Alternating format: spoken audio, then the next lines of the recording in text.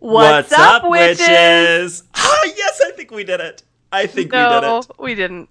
I'm almost positive. We never actually get it perfectly in sync, unless we're in the same room. Well, and that doesn't happen. What's up, witches? We Hello. are back in June. Yes. For our next show. This is Firelight. And I'm Velma Nightshade. Oh, stop it. And I'm Velma Nightshade. Not that weird voice that was just there. We are back to bring the wisdom of the ages to you, our dear witches, because we do know all, we see all, we wash ourselves with all. We bullshit all. Yes. That would be us. Welcome, witches. This is the NEWBIE Show. Yep. Is this episode 13? Sure. I don't know. Let me check. No, really, I think it is. I was just looking at the listing. Not that I paid attention. Be interesting for just a second while I yes, Google. It is. It's episode 13. Really? Well, it is. Welcome to lucky episode 13. That means this episode will go off without hit. That's why we were in sync, because it's lucky episode 13. Yes, because the last episode was in April. Yes. Well, we just decided before we actually upgraded the show, oh, by the way, you should all be able to download this in June, by the way, all at the same time. Yes, the big problem in May was that, the big problem has been we're just too darn popular for our own good. Apparently. And the rioters and the Brujas are just too mighty of a force for one tiny Podbean account. So we've been trying to upgrade, and finally, thanks to some really generous donations on the parts of both of our listenerships, memberships, whatever. Listeners, right. On the parts of both of our audiences. You guys! Yes, you all, the witches. We were able to upgrade the account. So now we can get back to our monthly episodes, and you will actually be able to download it without any problem, I hope. Yes. Unless we are just that popular that we need to upgrade to like some super mega worldwide account. I can't believe we're going to have to get our own satellite radio station. I just don't believe that. Well, we are in talks with the XM folks. We are actually... I prefer Sirius. That's where the hang-up is. And that's the issue. We can't decide which multi-million-dollar contract we want. So, Of course, being the good pagans, we are eschewing money in exchange for you. I have to say, if I had a contract with a multi-million-dollar payment, I'd be out of here. Salem West, honey. I would be so out of here so fast. On to Salem West. All right, witches. This is the NEWBIE Show. We have been, really, the last 12 episodes, we have been talking about some very, adult, for lack of a better term, some very adult, very grown-up, very mature pagan topics. We've defined paganism. We've talked about Christo-paganism. We've talked about magic. We've talked about, what it means to be pagan or magic. We've talked about coming out of the broom closet and pagan etiquette in episode 10. Since I have that up, I know the episode. We've talked about some serious stuff, but we forgot about the newbies. We've not yet talked to our baby pagans. Well, we didn't forget about them. We've just not spoken to them or about them or for them. Not specifically, no. And I think that even with the more advanced content that we've been doing, which I will put a caveat on and say off and on, it's been more advanced. There have been moments when we have sunk back to basics. We've had moments, and usually those moments come at the last half hour of the show. But I think, you don't have to cater to new people to have new people benefit from what you're saying. Even if you may not get all of it right away, you can't necessarily follow the whole thing, you can still learn from it. But I do think that it's important that there be some material that is geared towards people who are newer to the path or newer to the community, just because, everybody needs more help at that point, right. I think, because with the exception of 101 books, of which there are a plethora, most of which are crap, as we all know, there's not a lot of newbie pagan podcast content. Most of the podcasting stuff is a little bit more advanced, which I think is wonderful. It's great. But there's a lot of newbie pagans. Yes, there are a lot of newbie pagans. And so this show is for you. But for those of you that have been on your path 5, 10, 15, 87 years like Velma, thanks. That makes me feel really old. I think that you can't, well, you're immortal, whatever. Oh, thanks. I think that this is also, kind of sometimes going back through that newbie 101 material sometimes can be a good refresher. It can be a good reminder of maybe, how to do things a little bit differently, how to do things a little bit more simply, how to do things, just in a different way. It's nice sometimes to take a step back, take a fresh perspective on your craft and go from there. Well, and Firelight, and some of the people listening may know too, that I will read a 101 book still to this day. Now, there is one that just recently came out that I flipped through in the store that I did not buy. I know, it's a shocker.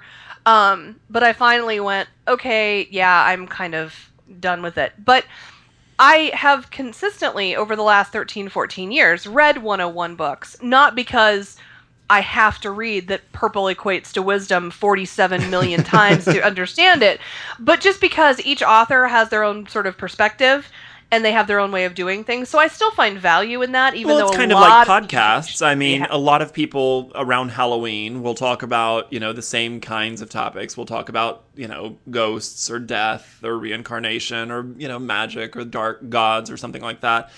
But, everybody's kind of saying the same thing. Everybody says it a little bit differently. And, we all still listen to everyone else's podcast. So it's nice to get those different voices. Yeah. But let's jump right in to the newbie show. Oprah's gone, so somebody has to make that voice. So you have decided that you are going to be a pagan. No matter what your age, you are 16 and, you've just watched one too many Charmed reruns on TBS and you thought, that's for me. Don't be knocking Charmed now. And, you're 47 years old and you're just done with whatever path or non-path you've been on and you thought, hey, I think I'll give this a try. Or you're 112 and Athena just showed up at your doorstep. Welcome to the path. You never know. Your membership packet is in the mail, and your personal invitation to Velma's Fireside is also coming to your inbox. The one very first thing that you should do is stop. Don't go overboard, because the one thing that happens every time a person, pagan or not, new pagan, old pagan, Buddhist, Taoist, or just regular old plain white soccer mom, the one thing that people do when they get a new shiny is they freak out over the new shiny. And they start wanting to show everybody the new shiny, and they start wanting to spend all their time with the new shiny. And, in the case of the new shiny being your pagan practice, sometimes that going overboard with the new shiny is, I have to change the way I dress, I have to listen to all new music, I have to just completely immerse myself in this culture, and I have to tell absolutely everybody in the free world and everybody in my vicinity whether or not they want to know all about my new shiny. Okay, I will say, though, don't feel like you have to do that. But I totally understand the excitement of the new shiny. And I am all for the excitement of the new shiny. What you need to understand is that other people may not understand the new shiny. Mm-hmm.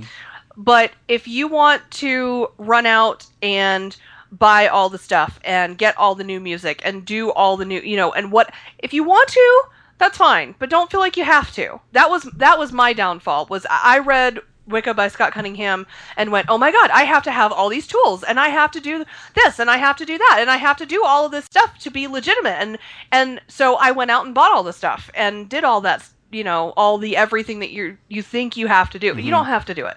Well, and really my going overboard here is showing everybody the new shiny. I mean, everybody, whether or not they are ready to understand that. Go out and buy the things that you want to buy, and we'll get to that in 2 seconds. But, go out and buy the things you want to buy. Go out and do the things for yourself that you feel will make you more comfortable on your new path. Like I said, welcome. We're very welcoming here. Welcome. Yes. Welcome, new witch. But don't go rubbing it in everybody's face that you have a new shiny, because the problem is, gosh, when's the last time I had a new shiny? my new iPhone. My iPhone. I got an iPhone 4. And the first thing you want to do is show everybody that you have an iPhone 4. And then you want to rub it into people's faces that still have an iPhone 3. That you now have an iPhone 4. And whoop-de-doo for you. And la la la la la. I didn't do that when I got my iPhone 4. No, but I did it to you, so you knew not to do it. Well, no, you did it to me, and I just find that really obnoxious. And it's not the kind of thing that I do, but I mean, to each their own, But again, you don't want to become obnoxious. You don't want... Well, and paganism is not a gadget. It's not. It's not something to show off. And really, honestly, part of the reason, at least why I'm agreeing with you, I don't know if this is why you're saying it, but part of the reason is that there are so many people who do not have a clue what any of this is about. And if you go waving your new shiny paganism in their face and they ask questions, you are either going to feel stupid, look stupid, or be stupid. Probably all three of those things, especially if you are brand new to the path. Yes, which probably all which three. Is why my one big note underneath "Don't go overboard" is before you start telling people.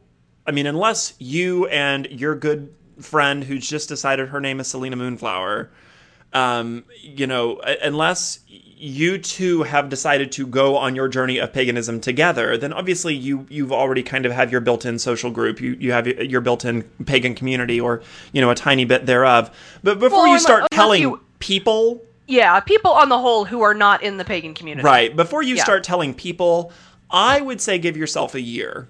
Give yourself a good solid year, and that will kind of assure yourself of a few things. A, within that year, you've been very excited about your new shiny, and you've gone out and read books, and you've gone out and gotten stuff, and you've gone out and learned a few things. So that maybe in a year from now, A, you'll be 1 year older, you'll be that much more mature, you'll be that much more able to have a mature conversation with somebody when and if you're ready to tell them that you're pagan. And you will sound much more intelligent and much more and be much more apt and able to answer their questions when they do have them. If you've been pagan for 3 weeks and you start telling mom and dad who didn't know that you were anything but the good choir boy, then all of a sudden you're going to have a lot of questions asked of you, and you're probably not going to have all of those answers. Right. So welcome to the pagan witchy community. Slow your roll. Keep your mouth shut. Yeah. But you were talking about, going out and buying all of the stuff and going out and doing all of those things. So let's talk about buying stuff from the newbie perspective. Okay. Because you go out and you start getting books. And, the one thing that everybody starts doing is they go and they always dress very casually. They dress in their Old Navy jeans and their hoodie, even though it's July and it's 97 degrees. They're going over to Barnes & Noble. Can I just say, quick interjection here? It is June. I wore a sweater today, and I've been cold all day. Well, it's flooded here, so wah. This weather is crazy. It was 106 degrees here on Monday. Yeah. It is now 62 for a high today. This is insane. Where is Lane? Sorry. Where is Lane when you need her? I know, right? She's supposed to be in charge of the weather. Somebody call New World Witchery and tell them we want our good weather back. Now, I do not want the 106 back. No. Just throwing that out there. But, seasonal Lane, if you're listening, a good 80 degrees would be nice. That would be fine. I'd be good with that. 80 would be fine. Yeah. But, and you're heading out to the Barnes & Noble or to the Books A Million or, your bookstore of choice, and you're going and hunting for that New Age section. Yes. And you go and you look and you try and find some books, and you found a book, and it's the best witchy Wicca 101, Pagan 101 book that you could find. Insert Technicolor Sparrow Bear name here with, strange, creepy title name author guy here, title here. Yes. And you're reading it, and it tells you that to be the best witchy, shiny, black hat pagan you can be, you need an athame and a bell and a censer and a salt shaker and a cauldron and a chalice and an altar tile that is hand forged by someone named Sven in Sweden. Yes. Because all altar tiles should be forged by Sven in Sweden. Yes. By the way, when you say Sven in Sweden, you always want to say Sven in Sweden, not Sweden. But Yes. You know, but and it tells you have to have all this, and you have to have the big leather-bound grimoire that you write and you have to have the in wand, and you have to have at least Yes. these 16 crystals to get you started with your stone collection, and this and collection of candles 10 of herbs. every color under the flippin' sun. And Yes. you are not a good pagan or a good witch until you have those things. Yes, and it's not true. First of all, it's not true. No. But second of all, there is something to be said for having some stuff. Yes. There is something to be said for having some stuff and setting up your own little place, even if it's a corner, even if it's a shelf on your bookshelf, a little place where when you're standing in front of it, when you're sitting in front of it, when you're around it, you're in your own little witchy space. I would say, though, what is more important than rushing out and buying something, as far as like altar tools, pretty much any altar tool you can substitute with something that you already have. And that's what we're getting to. Well, but my point would be, before you run out and buy stuff, don't just run out and buy anything because you have to have a blank, right? Don't run out and buy a goblet because you have to have a chalice. Wait for the right one.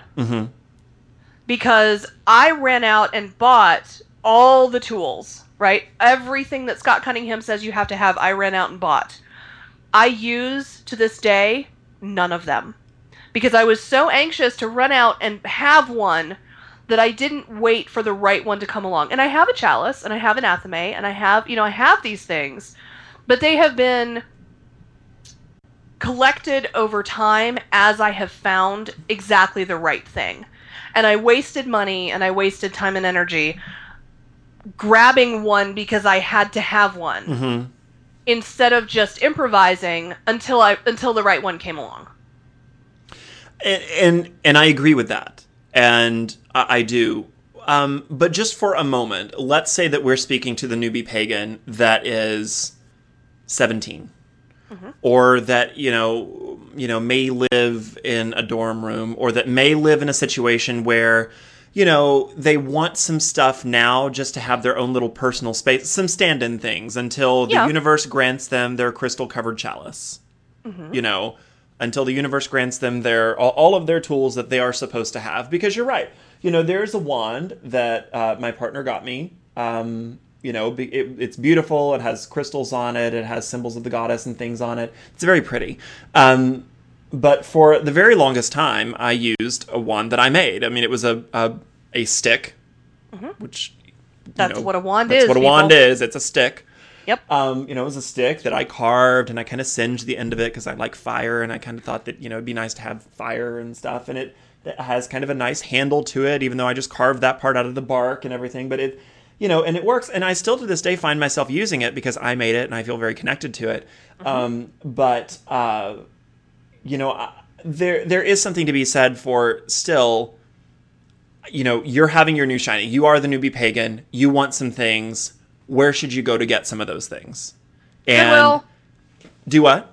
Goodwill. Goodwill's a very good place to start. Goodwill. Go Goodwill shopping, go garage sale hopping. Garage sales. Oh, yes. Go do some of that and make yourself a list. Now,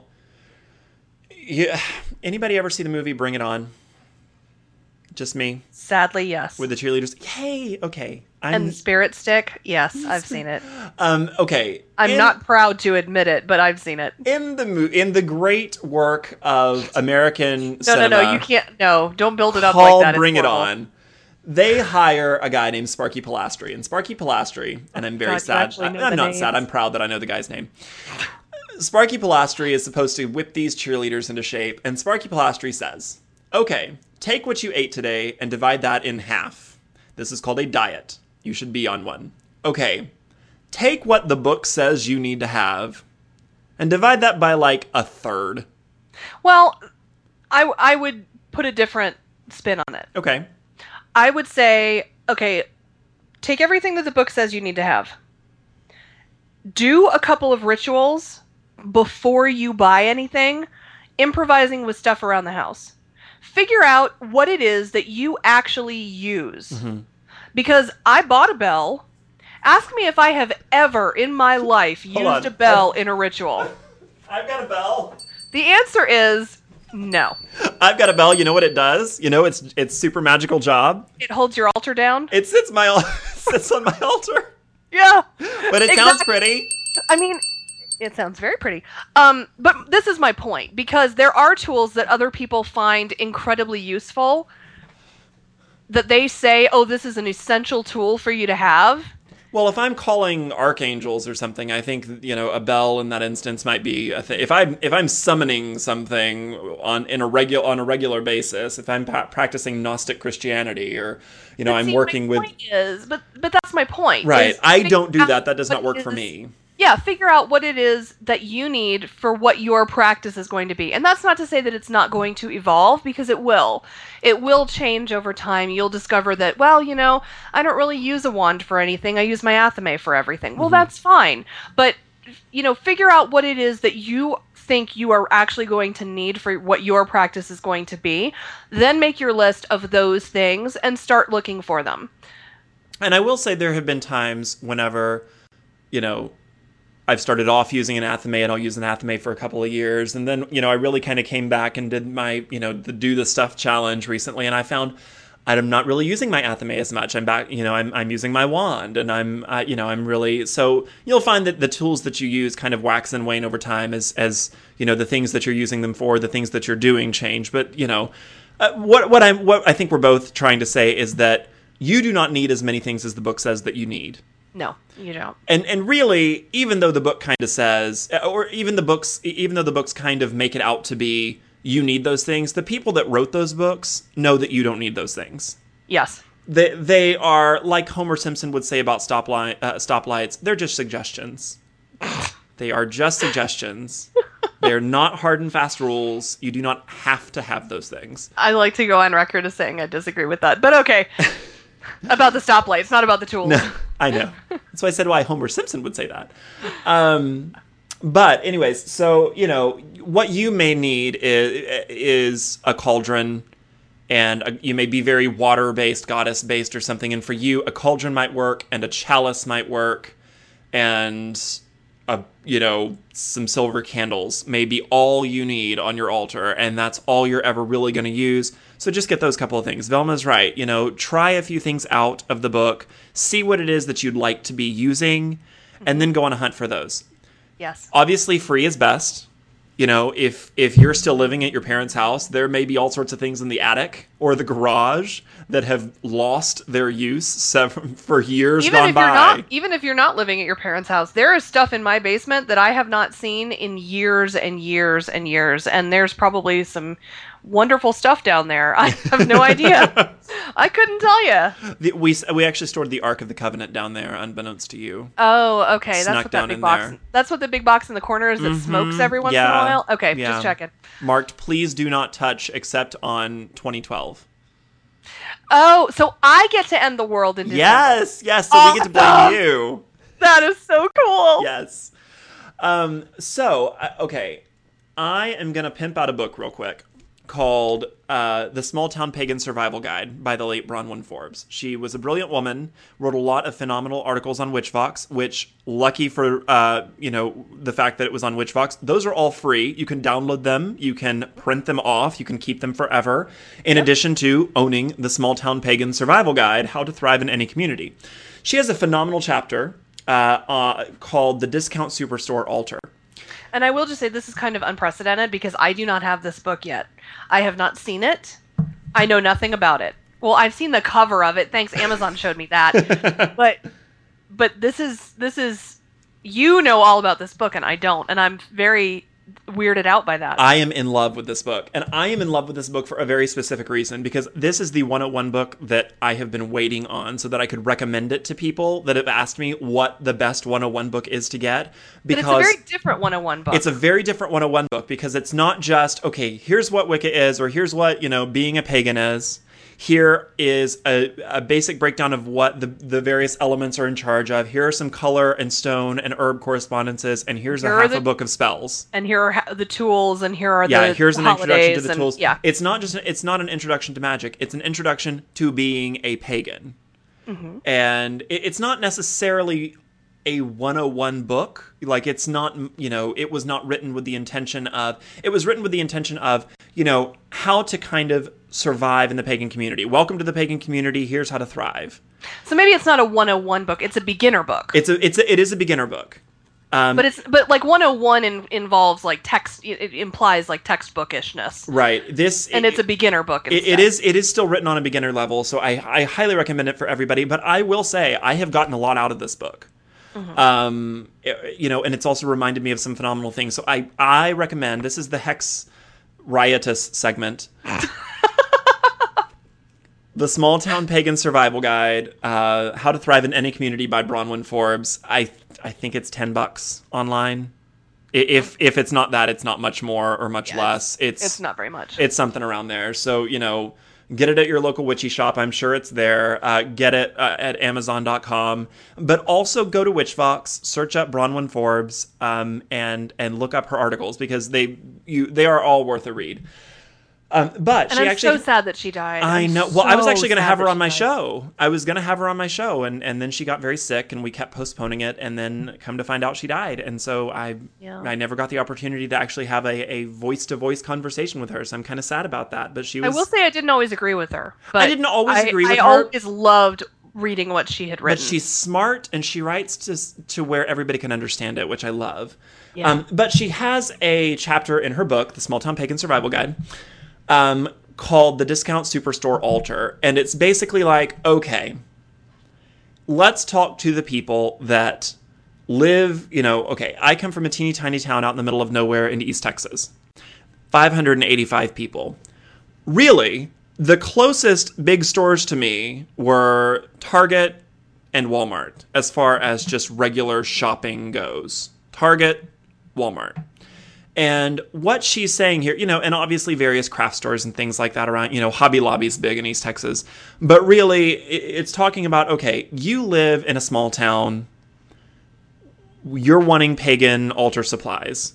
Can you do it? Basically, it is a word-for-word recounting of, I went to Walmart with the intention of buying absolutely everything, from the altar to the altar cloth to all of the tools to the candles, everything. See if I could get it all, and acceptable stuff, from Walmart. And she says, a lot of people, especially in the pagan community, have an aversion to shopping at Walmart because it is so evil. I hate Walmart. I hate Walmart too, but she says you could equally do this at Target. Target would obviously be a little bit, more expensive. You could do this at, kind of your big box store of choice. Mm-hmm. Again, if you have access to some craft stores, even better.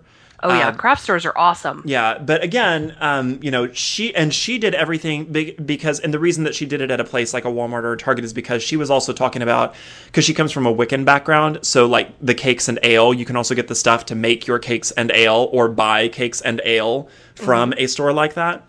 So, she bought, and she spent a little under $100.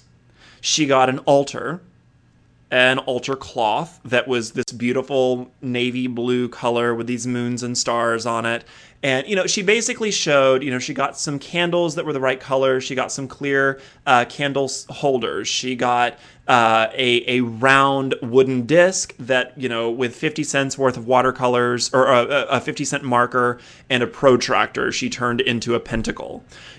She got a seashell that she had water in, and she got a little holder for some sea salt, which she got both the sea salt and the holder for it. Everything she got, including the stuff to put in it, she bought all of it at Walmart just to prove that you could do it. Now, was it, and then at the very end of the chapter, she says, are these things that I would use in my everyday practice? This is probably not an altar that, since I have had 20 years or 30 years or whatever it is in the craft, and I have amassed all of these things, obviously I'm probably not going to revert to something like this. But if you're just getting started, if you are low on money, if there's not a decent garage sale with a decent cup for miles around, if you have no access to a pagan shop, if you have no idea where to get them, you can go to a Target, a Walmart, a thrift store, a Goodwill, a big box store like a Costco or a Sam's Club, or, your local craft store or something like that. And you can get absolutely everything you need from the ground up if you're really hell-bent on buying it, at one store for like between $50 and $100. Yes. And, for those people that are really wanting the stuff or really wanting to just go out one weekend and they're really gung-ho and they want to buy it all, you can go and you can do that. And it might be a fine substitute for right now. Well, and that's one of those things. I mean, like I said, if you want a chalice and you don't want to just use, your toothbrushing glass, go out and find one that you like, that's relatively inexpensive, and use it. But you don't feel like you have to spend, $75 on ordering this awesome goblet from, the Pyramid Collection or whatever, just because, it's a magical cup. If it doesn't really speak to you, get something that will work in the meantime and wait for the right thing to come along. And she only talks about this for about a paragraph, but it was something that I remember. She actually wrote an entire article, which is why I say also go download and print off her articles, because they're almost supplemental appendices to the book. Yeah. Because she talks about how certain styles or certain items or certain, ritual tools kind of come in and out. There are fads in the pagan community, folks. Oh, yes. And, maybe cloaks are really big in 2011. Or maybe the example that she gives is that a few years ago around her community in the surrounding states, the big thing was to get wands that had been naturally curved, that had been naturally kind of curly-cued or corkscrewed or something, because they had grown up around grapevines, or maybe they were grapevines.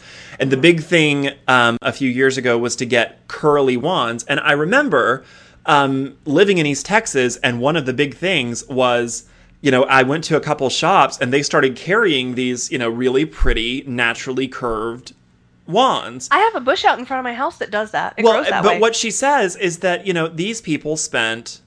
she said about the average price for these, because people, decorated them up. They would burn some symbols into them. Some people would attach a crystal or something like that. Upwards of $75, if not more, for one of these wands. Yes. And she says, first and foremost, most of the people that I know that bought them don't use them anymore. It was a fad. It was something that somebody started selling, and then everybody started selling and wanting it, and everybody bought them. First of all, you spent $75 on a stick. Mm-hmm. Let's all realize that first and foremost. You spent $75 on a stick. Well, and just from a use point of view, when you think about using a wand to direct energy, wouldn't you want it to go in as straight a line? Wouldn't you want it to go in as straight a line as possible? Instead of shooting out in little corkscrews all over the... Not if you're doing the Dr. Seuss ritual. Well, okay, maybe. But I don't know. I can't even imagine choosing to use like a corkscrew piece of wood as a wand. That just seems odd to me. I just see it like Ron Weasley's wand in Harry Potter, and he's trying to turn something into a rat, and all of a sudden it just shoots off to the side. Oh my god, that's so funny. It's like those fireworks that you light and they spin off. With little sparks flying everywhere. That'd be awesome. But her point was, there are things that are fads. And one of the big fads that has kind of always been a big fad are new tarot decks. Yes. And she says, people are just addicted to new tarot decks. And there are people, and I have good friends. I have one very good friend. She's to tarot decks what you are with books. Well, and see, I collected tarot for a little while, but I never, ever, ever in my life had more than 20 at a time. Ever. But see, still 20 tarot decks, I think, okay, I use one. No, honestly, part of the problem was I kept trying to find one that really spoke to me. And it's hard to tell just by looking at it. You think, oh yeah, I really like these cards. They're really pretty. They make sense to me. Well, then you get them home and you start working with them and you're like, yeah, I'm getting nothing from this. I have 2 tarot decks. And the only reason that I have 2 is because the first one is basically my Walmart version of my tarot. It was the Rider-Waite, but it was playing card size. It was this big. Awesome. It was on clearance for like $6. I got it down in the South. There's something called not Hobby Lobby, Hastings. Mm-hmm. And Hastings is kind of a mini music book superstore place, but it's really cool. Kind of, it's just kind of the cool place to go instead of going to like Books A Million or something. Yeah. But apparently my nose is itchy. I'm like, seriously, would you stop messing with your nose? It's distracting. But it was playing card size. I was 17. I wanted something that I could hide in my backpack. Yep. And that I could pull out, and the back side of it looked like regular playing cards, and I could kind of be looking at them at study hall or something like that, and you know, that was, and it did okay for me at the time. It suited. Right. It was my first, basically, you know, Walmart altar. It did for a time. It was a placeholder, and then later on, I found my Druid Craft Tarot, and I'm in love with it, and I get fantastic readings with it, and I would never part with it. Not even from my cold, dead pitchfork. But, so, you know, there are those placeholders, but again, it's fads, you know, resist the temptation to jump on any fad and wait for what works for you. Again, you can get your placeholder stuff, but a placeholder wand is the stick that you cut off of the oak tree in your backyard. Right. You know, or the willow down the street by the lake. It is not the $75 curly-cued, you know, glitter wand down from Pagan Stop and Shop. Yes. Is there a Pagan Stop and Shop? Of course there is. I'd like to go there. Of course. We own it. It's in Salem West. Okay, so we've bought stuff. We're very excited. We have bought stuff. We have decided not to go overboard. We're not rubbing it in people's faces. We're being good newbie pagans. Now we want to learn stuff. Yes. Where do we get our information? Okay, well, where does the newbie pagan go to get their information? 2 websites, and one website leads you to the other. Google? I suppose maybe you do that now. Google? See, I didn't do that when I started. I'm going to say it again. Google and Wikipedia. Okay, Texan, you can Google stop now. And Wikipedia. You're going to get online and you're going to Google Wicca. You're going to Google paganism. And it's probably going to take you to the Wikipedia articles on Wicca and paganism. And then you're going to start Wikipediaing everything. And you're going to be the Wikipedia witch and your first book of shadows. And I have known so many folks in the last 10 years. Well, let's see. Graduated high school 2004. Oh my God, you're such a baby. 7 years. Because I really got into the pagan community in about the summer of 2004. You are making me feel so old right now. I just want you to know that. Sorry, I'll probably get hate mail from people as well for my age. But, you know, I have known so many people since I got into the pagan community whose Book of Shadows is quite literally print-offs from Wikipedia. Did you know there's actually now a book that just came out called Wikipedia? No. It's WICCA-pedia. Okay, really? Because that name is the best name ever. I know! And how sad is it that nobody thought of it until that stupid Simpsons episode? I know! I mean, seriously. Oh, finally, it's a website. Okay. You have to log in. Oh, that's neat. Wikipedia.net. Okay. Yay for Google. But anyways, so, but you know, and I have known a lot of people whose first Book of Shadows is, you know, print-offs from Wikipedia. And just like I tell people on my show about the news, it is fine and dandy to get your information from a place like a Wikipedia. Just like with the news, it's fine and dandy for one of your sources to be, you know, the Rachel Maddow show, or, I don't know, Glenn Beck, or, you know, your editorial source. It's fine and dandy for one of your sources, a jumping off point to be Wikipedia. But realize that it should not be your jumping off point and your final destination. I missed part of that because my phone rang, but I think I agree with you. No, basically what I said is that, you know, it's great that you're using Wikipedia, but realize that's a starting point. Well, and Wikipedia can be a good source of information, but what you have to keep in mind is that anybody can get in there and change whatever it is that they want. So somebody could have just edited the Wikipedia article to say, well, the National Convention of Witches has just decided that Wicca is, you know, it is now worshiping trolls. And now all Wiccans worship trolls. And somebody could have just edited the Wikipedia article to say that, and then the editors haven't come by and fixed it yet. And you could just be catching it at an off time. Right. So, I mean, generally speaking, Wikipedia is not the absolute horrible source that a lot of people make it out to be. But it should definitely not be your only source of information. No. So, again, like there are levels of buying stuff, You know, you can get your free things. You can then go garage sale or thrift shopping. Then you can go to, you know, your Walmart superstore. And then once you have your stuff, you can then you can kind of wait for the universe to give them to you. There are levels of information. You know, you can start off with your free information and getting it from Wikipedia. Maybe if you see some decent books online, you know, obviously you'll probably find some pagan discussion forums. Realize pagan discussion forums are probably even a worse place for information. Oh my God, they're horrible. No, they are, I'm sorry, they are horrible, horrible places. They are the worst. I will go ahead and say it. They're the worst place to try and network, and they're the worst place to try and find information. Yes. Because you will Really, ask... you should just avoid them altogether. In fact, we'll just go ahead and say that. Avoid all online pagan Wiccan discussion forums at all costs. They are just bitchy witch wars over and over and over again. For the most part, yes. Yeah. So getting your information, Wikipedia is a fine place. Then, you know, head back to that New Age section that you went in July with your sweatshirt. Books! Get the books! And it's totally fine. Pick your Technicolor Sparrow Bear book of choice. And read. Yep. And enjoy what most people will call your fluffy stage. Welcome to your fluffy stage. You're going to start reading all of those things and wanting to do all of those things. You've bought a few items and you've gotten a few books. You know, if you were like me, you hid them in your backpack.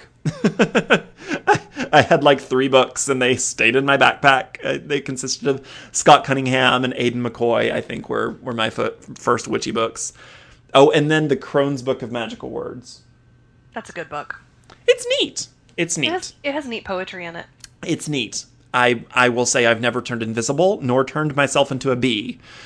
So I think the book might be crap. Oh, I'm just trying to picture you as a bee, and it's a really funny picture. I think I'd make a very sassy bee. Oh, God, that's so funny. I'd be a great bee. So I think the book might just be crap, but still.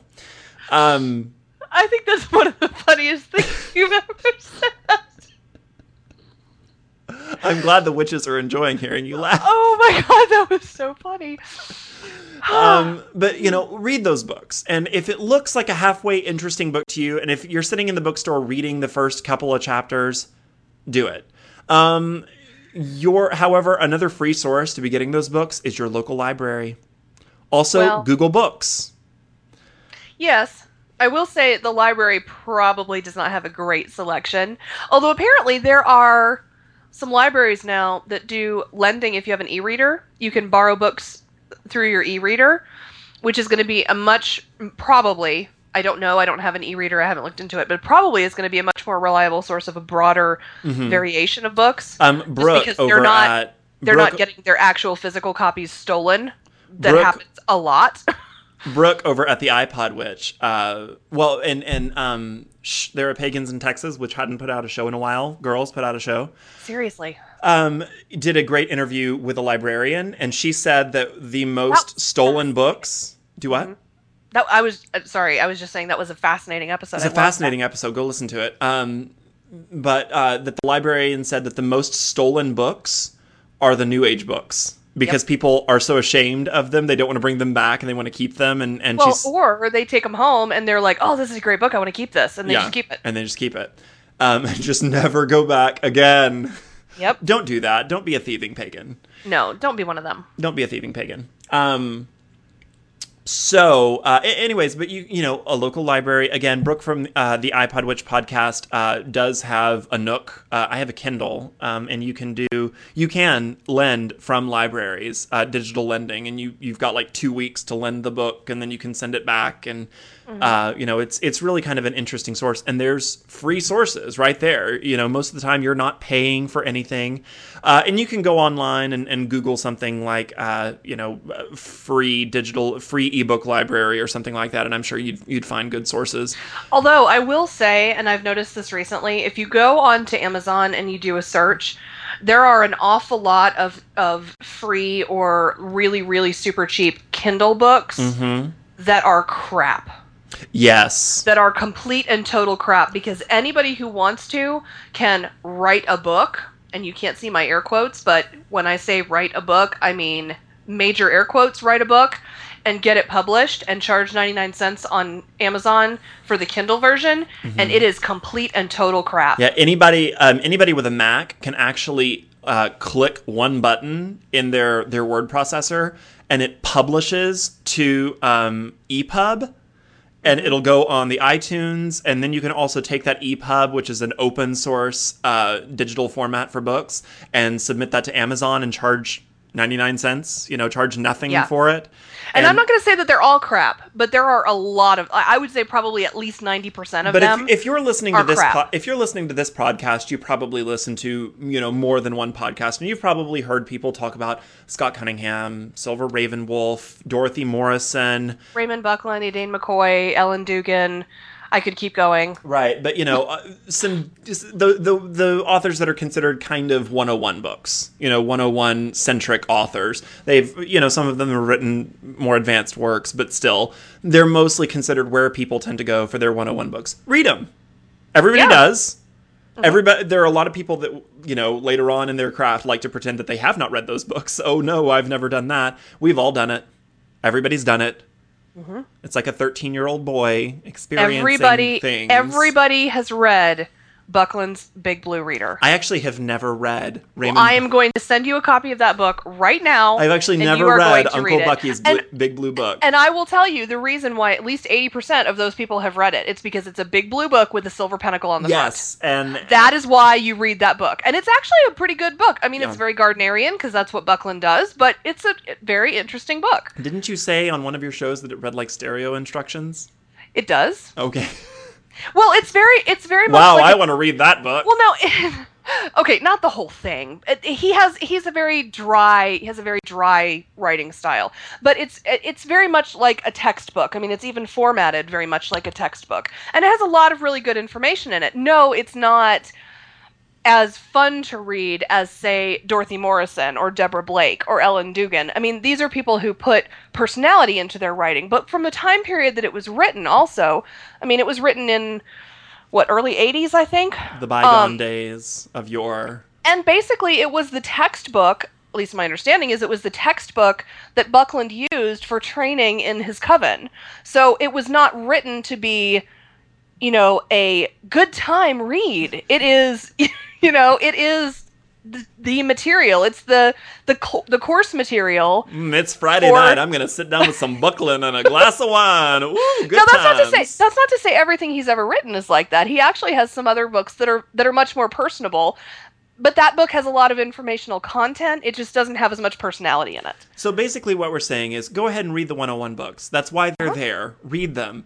Also realize, like I say, like Velma has said, I think like pretty much every pagan podcaster out there has said, read it, go ahead and go while you're at Walmart getting your discount store altar, buy some Morton's table salt, and read that book with the whole container of it. Yes. And realize that they're going to be spitting off their own personalized brand of crap. Yes. Some of what they're going to say is okay. Some of what they're going to say, it makes no sense. But realize that when you've read 5 or 10 of those 101 books, there should be some common themes. There should be some common things that you'll get. And most of those things will be things like tables of correspondence, how to maybe make up your own spells, what the god and goddess are, who they are. See, and this is where I give a piece of advice that I really wish that I had. And that is, when you start reading these books, and this is just my own nerdy perspective, okay? So again, take it with a grain of salt. If something that you read really makes sense to you, really impacts you, really, has an effect on you, take notes on it, write it down, and do that for all of the books that you read, because I have read so many books, and part of my problem is that I remember reading things, but I don't remember where I got them. I don't remember where it came from. I don't remember which book it was that I read that had this fabulous section that I loved so much on candle magic or whatever it is. And a lot of the newer books actually have notes sections in the back. Use those. I mean, they're just extra blank pages. Yeah. But I mean, that's honestly a great way to start, during that first year when you're studying and, you're still learning, that's a great way to get a good beginning to your Book of Shadows, is to write down little notes and things from books that you're reading. Dorothy Morrison has a book called The Craft, and she has something called The Craft Companion. And Yep, which unfortunately is not spiral bound anymore. Oh, is it not? No, it's not, and I think it's horrible that it's not. Well, it's just a regular book. I remember you going off about that on your show. Velma loves herself some spiral-bound books. I do, man. Hey, they sit flat on the altar without having to break the spine. My mother actually owns one of those. It punches the holes in the pages and then attaches the spiral-bound.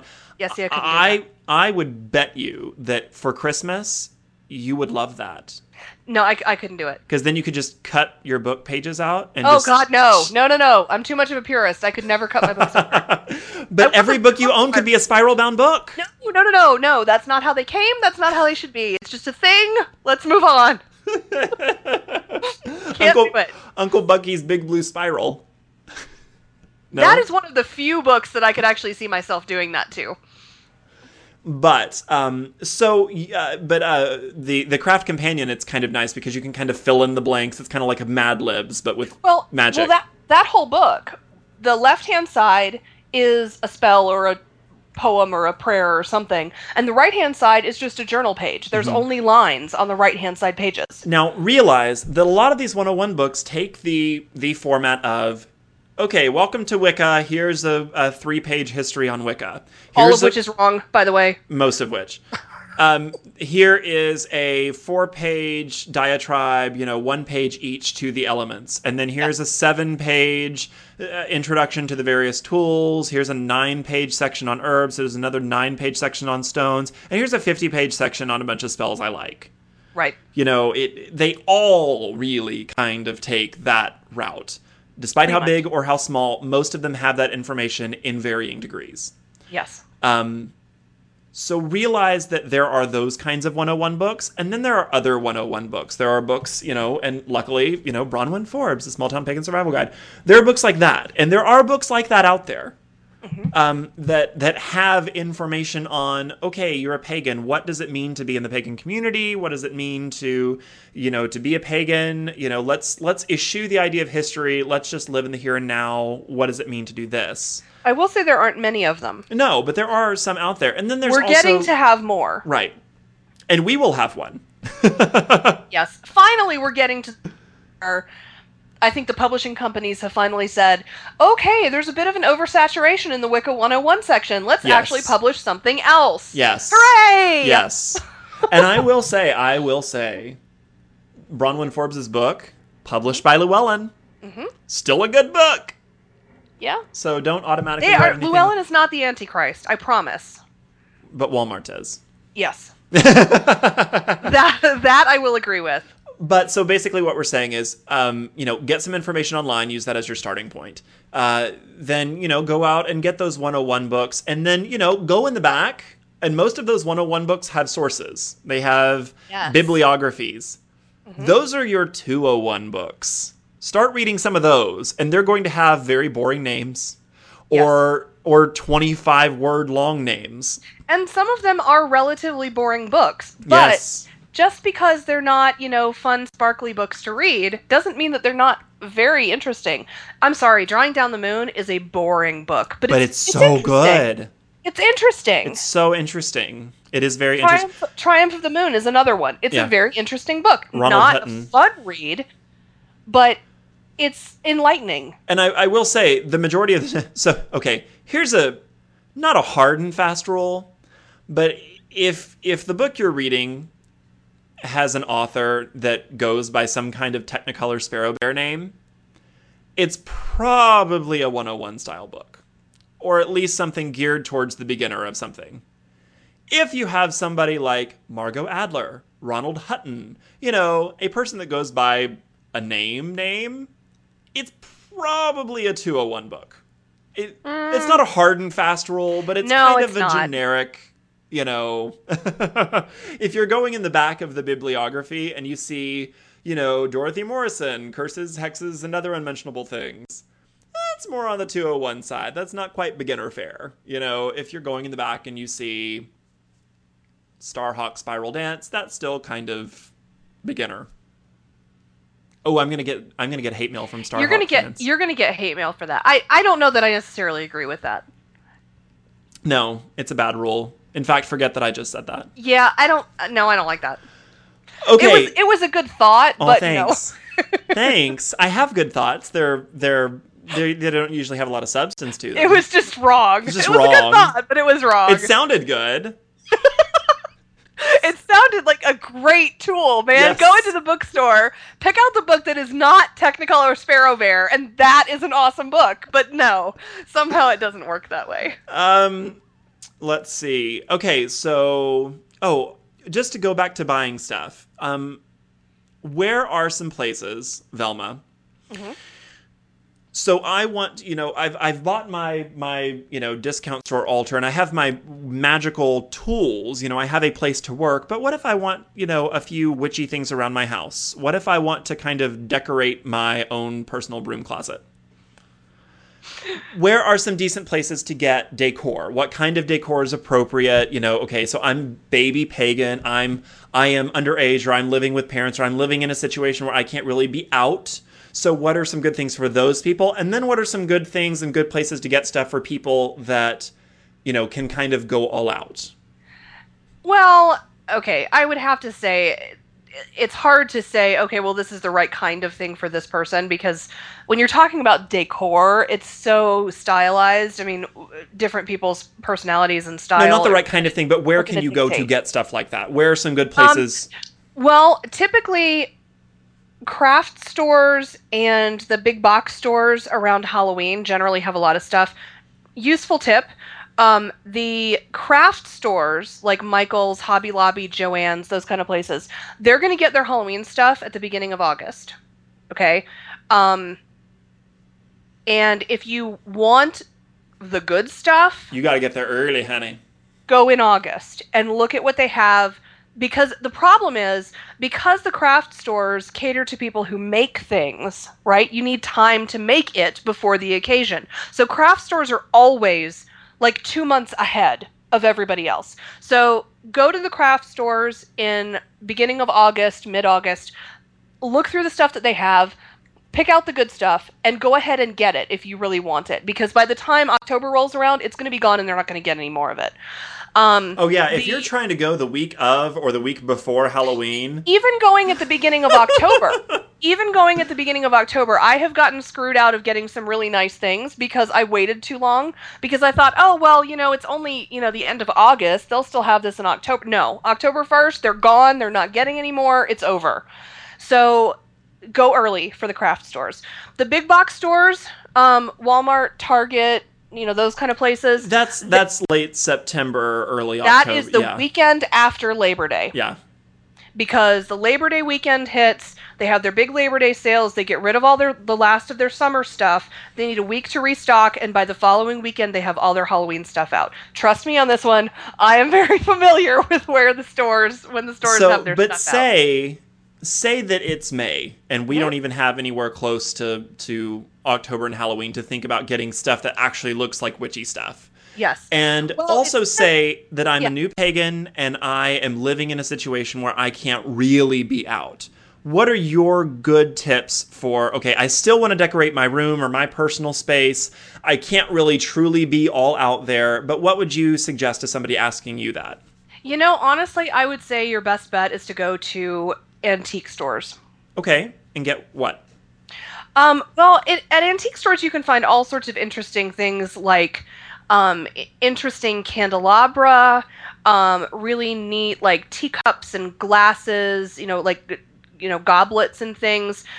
You can find little trinkets and knickknacks and that kind of thing that you can put around that aren't necessarily, hello, I'm a witch, but have some kind of a magical feeling to them. Mm-hmm. Personally, I'm very big on like the Victorian era style. So antique stores are great for that. You can find all sorts of stuff because that style was very big for a long time. But you can find all sorts of things. And there's ways that you can make. For example, my kitchen canisters are glass apothecary jars. Cute. Which to me is very, very witchy. Now, if somebody comes into my house, they're just going to say, "Oh, well, you have really interesting glass jars for your flour and your sugar and all this." And really, a lot of people do that. But to me, it's witchy. Right, and a lot of people do use apothecary jars these days. That's just kind of a nice decorative technique. And I think kind of as an overall general tip, don't try and go kitschy. Don't try and get... And it's the same thing that if you watch HGTV and they're trying to tell you how to decorate your house. Don't try and get things. Don't try and just, okay, I'm going to put a tchotchke here and I'm going to put a tchotchke there. Set yourself a mood. Set yourself a space. Give yourself... Now, get some tchotchkes. I mean, that's fine. Well, but quite honestly, though, it really depends on the personality of the person who lives there. I mean, my house... Okay, my computer is set up on an end table next to my sofa in my living room right now. On the end table right now, I have a Jim Shore witchy candle holder that my mother gave to me. I have a couple other candles. I have a big obsidian sphere on a little velvet cushion, right? Just a regular crystal ball. It happens to be black. On the lamp, I have a bead necklace hanging from one of the little things that holds the light bulbs. I have a tiger's eye bead on a red cord hanging from another one. And then I have a pendulum hanging on the third one. Just random little things that to me are witchy. They have a point to being there, but they're not like, if somebody walks into my house, they're not like, "Oh my God, she's a witch burner." I mean, it's just... I don't know, the witch right behind you there might scream witch. Which witch right behind me? That one? Yeah, that one. Well, that's the other Jim Shore witch that's on the other end table on the other side of the...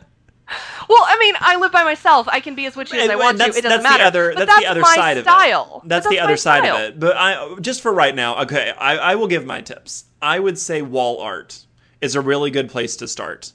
You can get paintings of beautiful women. You can get paintings of beautiful scenes. The Arthurian legend. There are lots of paintings that are out there that you can get on posters that, you can put up that can be very witchy to you. If you have a pantheon that you've decided on already because you have, you've decided that you're on this path and you've been studying for a little while and you're ready to decorate. Maybe you've decided on the Greek pantheon, so maybe a particular goddess speaks to you. Well, you can find art online that has that god or goddess on it, and it can be up, and as long as the rest of your room is kind of tastefully done and matches and stuff, it doesn't look out of place. It looks like you have some nice art on your wall. Well, and see, for me, for wall art, I would actually suggest taking photographs of things. Great way. I have a whole bunch on my living room wall of these collage photo frames that hold anywhere from 5 to 35 pictures in each one. Take a whole bunch of pictures that to you are magical or that you've taken in the past of places that you've been or, whatever, and put them all up there. It just looks like photographs, but to you they have meaning. That's the thing. It needs to have meaning to you. Right. And obviously, candles. A candle is a candle. My mother loves candles. She's not a witch, but she has candles all over because they smell nice and it creates a nice ambiance. You can have a couple of nice, tasteful candles around that aren't going to draw attention to them that you can obviously use when nobody's looking for spellcraft, or you could, again, just kind of use it to set your witchy mood when you're wanting to go into your personal space and feel witchy. Like Velma said, put up pictures of Stonehenge or put up pictures of the Parthenon if the Greek pantheon is your thing. Hell, if the Egyptian pantheon is your thing, there's all kinds of little souvenirs with bast on them, or just pyramids or something like that. You can get pictures of Giza, and you can put little sterling silver pyramids around, and you can kind of have a theme going on. It doesn't have to be a big poster that says, "Hi, I'm a witch. Happy to meet you." And I have one of those, by the way, but it's not up right now. Of course you do. Was it published by Llewellyn? No. I guess I can't make fun. I now have a Llewellyn book You now have endorsed a Llewellyn book. I will rue the day. I will rue the day. I will start rueing right now. Yes, please do. Also around your house, and this is a great thing to do at work. If you are kind of wanting to be Mr. or Miss, elemental, witchy, if you're wanting to pay homage to the elements, this is something easy that you can do at work and something easy that you can do at your house. First of all, at either your work or your house, you can put up calendars. You can find calendars at all sorts of places. You can find nature calendars. Nature calendars are just calendars of really pretty places in nature. But hey, welcome to being a pagan. We tend to worship the stuff.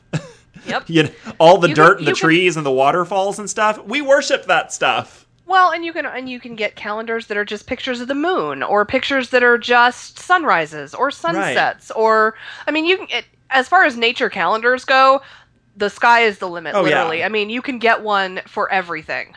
And of course, there are witchy calendars later on. I mean, if you have your own space that you can do, and you can, up the ante on the witchy. Again, we're starting off with, your placeholder stuff going into the stuff that you really want to have later on. But for placeholder things, again, get what you want. Get the little nature calendars and stuff like that. But again, another elemental touch that most people can do in an office setting and most people can do in their house as well that doesn't draw attention are things like little scent burners. Most people can't burn candles per se in their office. If you can, then burn a candle.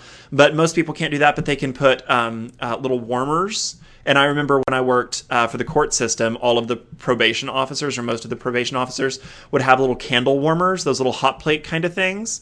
And they would stick candles on top of them. Now, it doesn't cause a flame, but it can make a scent. And you can have your scent, and that, it's heat. You could maybe kind of mimic a fire element there. Obviously, at your house, you can light candles. If you're in a dorm room, the warmer is probably a good thing. But you can have your fire element there. You can buy for probably $15, $20 starting off little fountains. You can get those at Target. You can get those at Walmart, just little decorative desktop fountains, and there could be your water element. Stones are inside those fountains most of the time. You can replace some of those stones with stones that you like, some rose quartz or some amethyst or some tiger's eye or something. I gotta say, when it comes to decorating an office, Dorothy Morrison had the best idea ever. Everyday magic. Ever. Best idea ever. Get a plant and stick it in your office. Well, and yes, that was another thing. You have all four elements covered. Right. And that's true. Because they live in the earth, they drink the water, they put out air, and they need the sun, fire to be able to grow. You can get those little bonsai trees for like $15 most of the time. And then you don't have a whole bunch of stuff cluttering up your desk. Right. Because if you're anything like me, your desk is cluttered enough. You don't need a fountain making all of your papers wet, and you don't need the candle warmer making the person next to you sneeze. You can do it very easily. Just get a little plant. Or, you know what, even better, get a set of 4 little tumbled stones. True. One that represents each element. Stick them in your desk, or stick them on the top of your desk, or stick them in your pocket, or your purse, or whatever. Carry them with you. Easy. It's not going to be intrusive. It's not going to cause eyebrows to go up. Nothing. But for your house, you could probably do, if you wanted to have a little space for each of the 4 elements. Well, yeah, in your house, you could still do a little fountain and some stones in the fountain, and a candle. Maybe you could treat, because some people kind of have 2 things that do double duty. So the candle can both be the scent, and that can be your air element, and the flame of the candle is your fire element, and then the water and the earth elements are together. Your masculine elements here, your water elements here. See, and I have frequently thought that you could actually use a candle to represent all 4 elements if you really wanted to, because the wax is solid like earth. When it melts, it runs, it becomes liquid like water. It burns with a flame that is fire, and it eats oxygen, which is air. I mean, if you think about it, if you really want to, you can simplify things down to one You thing. definitely can. Or you could meet somebody like me that knows far too many random facts. Ooh, Cory's online. Should we call him? I think we should. But that knows far too many random facts and knows that wax is actually not a solid. It's a slow-moving liquid. Okay, I understand I'm a that. spoil sport at things like that. No, but no, you are completely but for right. all intents and purposes, you are completely right. And you could even get something like a green candle if you wanted, and the green could be, very earthy, and the scent is the air, and the fire is that. And the dripping wax is the water. I mean, yes, definitely. So, and you can simplify things. If you happen to get, this is an organic. This is a botanical term. Do not get mad at me. But if you get a pussy willow tree, the willow is a tree. It's earth, but it's also supposed to be associated with water. It needs air. That would probably... Willows typically are, because willows take a lot of water. Any kind of willow. So, if you're trying to pick a tree Those you can get at a lot of places. They're typically fairly cheap. They don't get very big. They're taller than like a little bonsai or something, but that would be a good tree to have. But most little home goods stores, Walmart even, you can get a little bonsai tree. You can get a little bonsai size ficus. You can get a pussy willow. You can get all sorts of things. Yeah. I'm going to stop saying pussy willow now because it's wrong. That's the name of it. There's nothing wrong with saying pussy willow. That's what it's called. Say it one more time. You're so immature. Say it one more time. Let's call Cory and see what he would use for the elements. Sure. Because we can do that. Yes. Let's see. If you can remember how to work Skype. Continue to be interesting. Oh, Cory is on. Wow. Continue to be interesting. That's not pressure or anything. Be interesting. I don't know how to be interesting on command. Oh, darn. Cory, are you there? He's busy. Oh, darn it. Who's he talking to? He should be waiting for our call. When people get on Skype and then they immediately go away, it's like, okay, why'd you get on Skype? Home slice? Oh, well, I'm going to give up on Cory in a couple seconds. I see him listed. He's online. Why is he busy? He's listed as red. Oh, well. Oh, he's busy. Well, poo on you, Cory. It would have been interesting to hear what he has to say. Cory knows everything. Cory does know everything. Can I just say, that is terrifying, the amount of information that Cory has. Yes. I'm glad he's on my side. That's all I have to say about that. Yes. So anyways, how long have we been talking about this? We've been going on and on and on about buying things. Yes, so there must be more. We've bought some stuff. We've gotten some information. What about building a community? Obviously, you want to meet other people.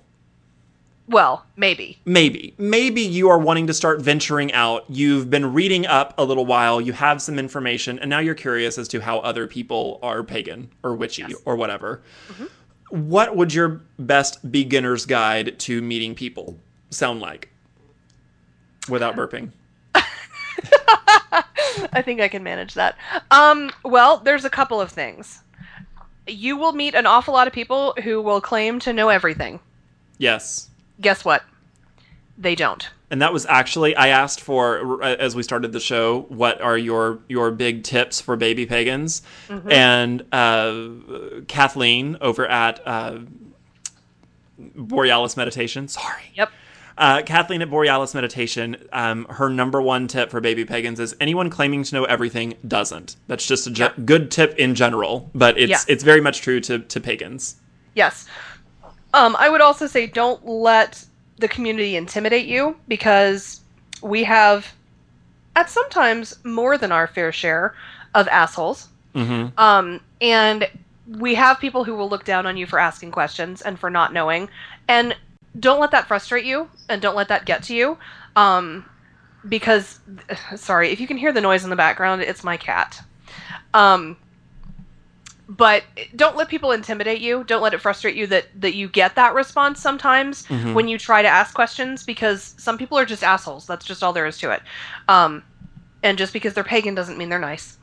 And the other big thing for me about getting involved in the community is, please, for the love of all that is holy, use common sense when it comes to meeting people. Do not assume that because you talk to Joe Blow in a chat room and he says, "Oh yeah, I'm pagan, why don't you come over to my house and I'll teach you everything you know about paganism."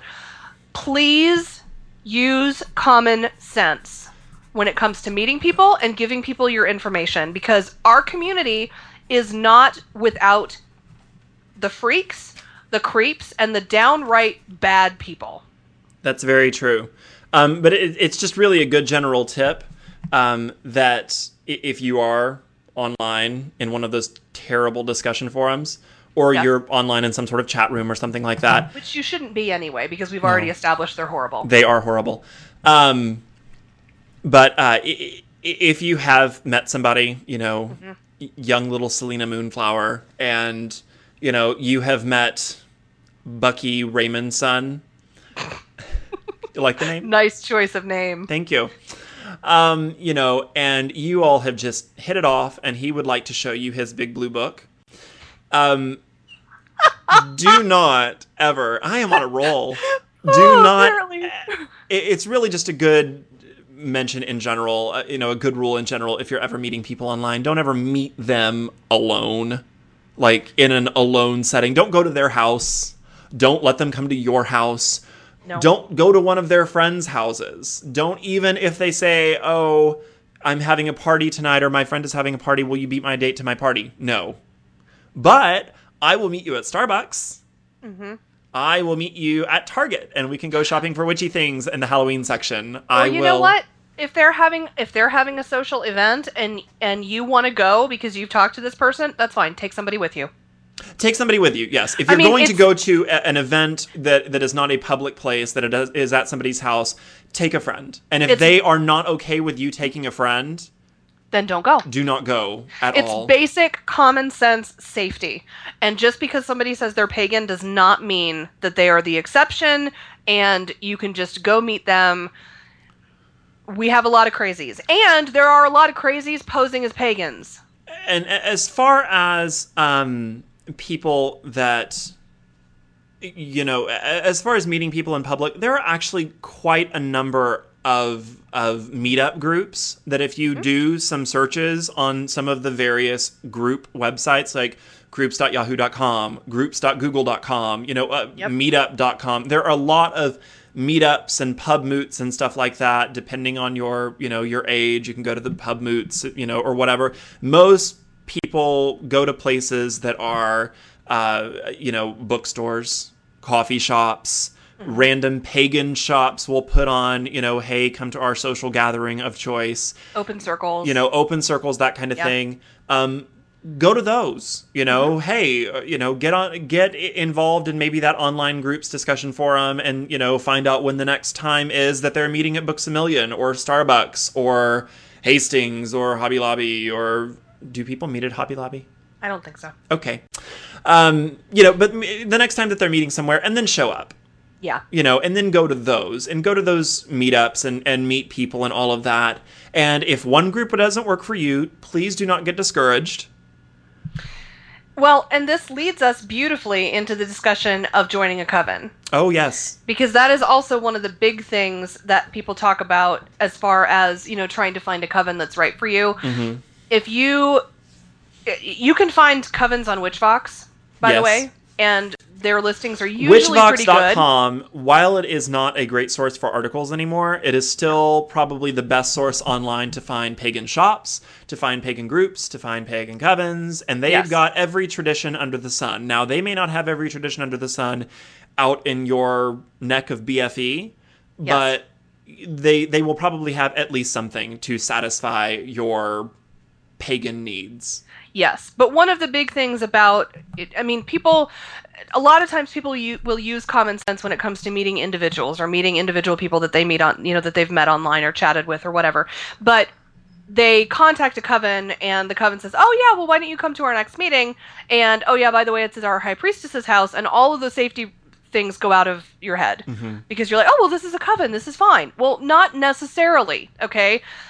Keep your common sense about this. If you run into a situation where somebody from the coven is not willing to meet you in a public place beforehand, stay away from that coven, please. Yes.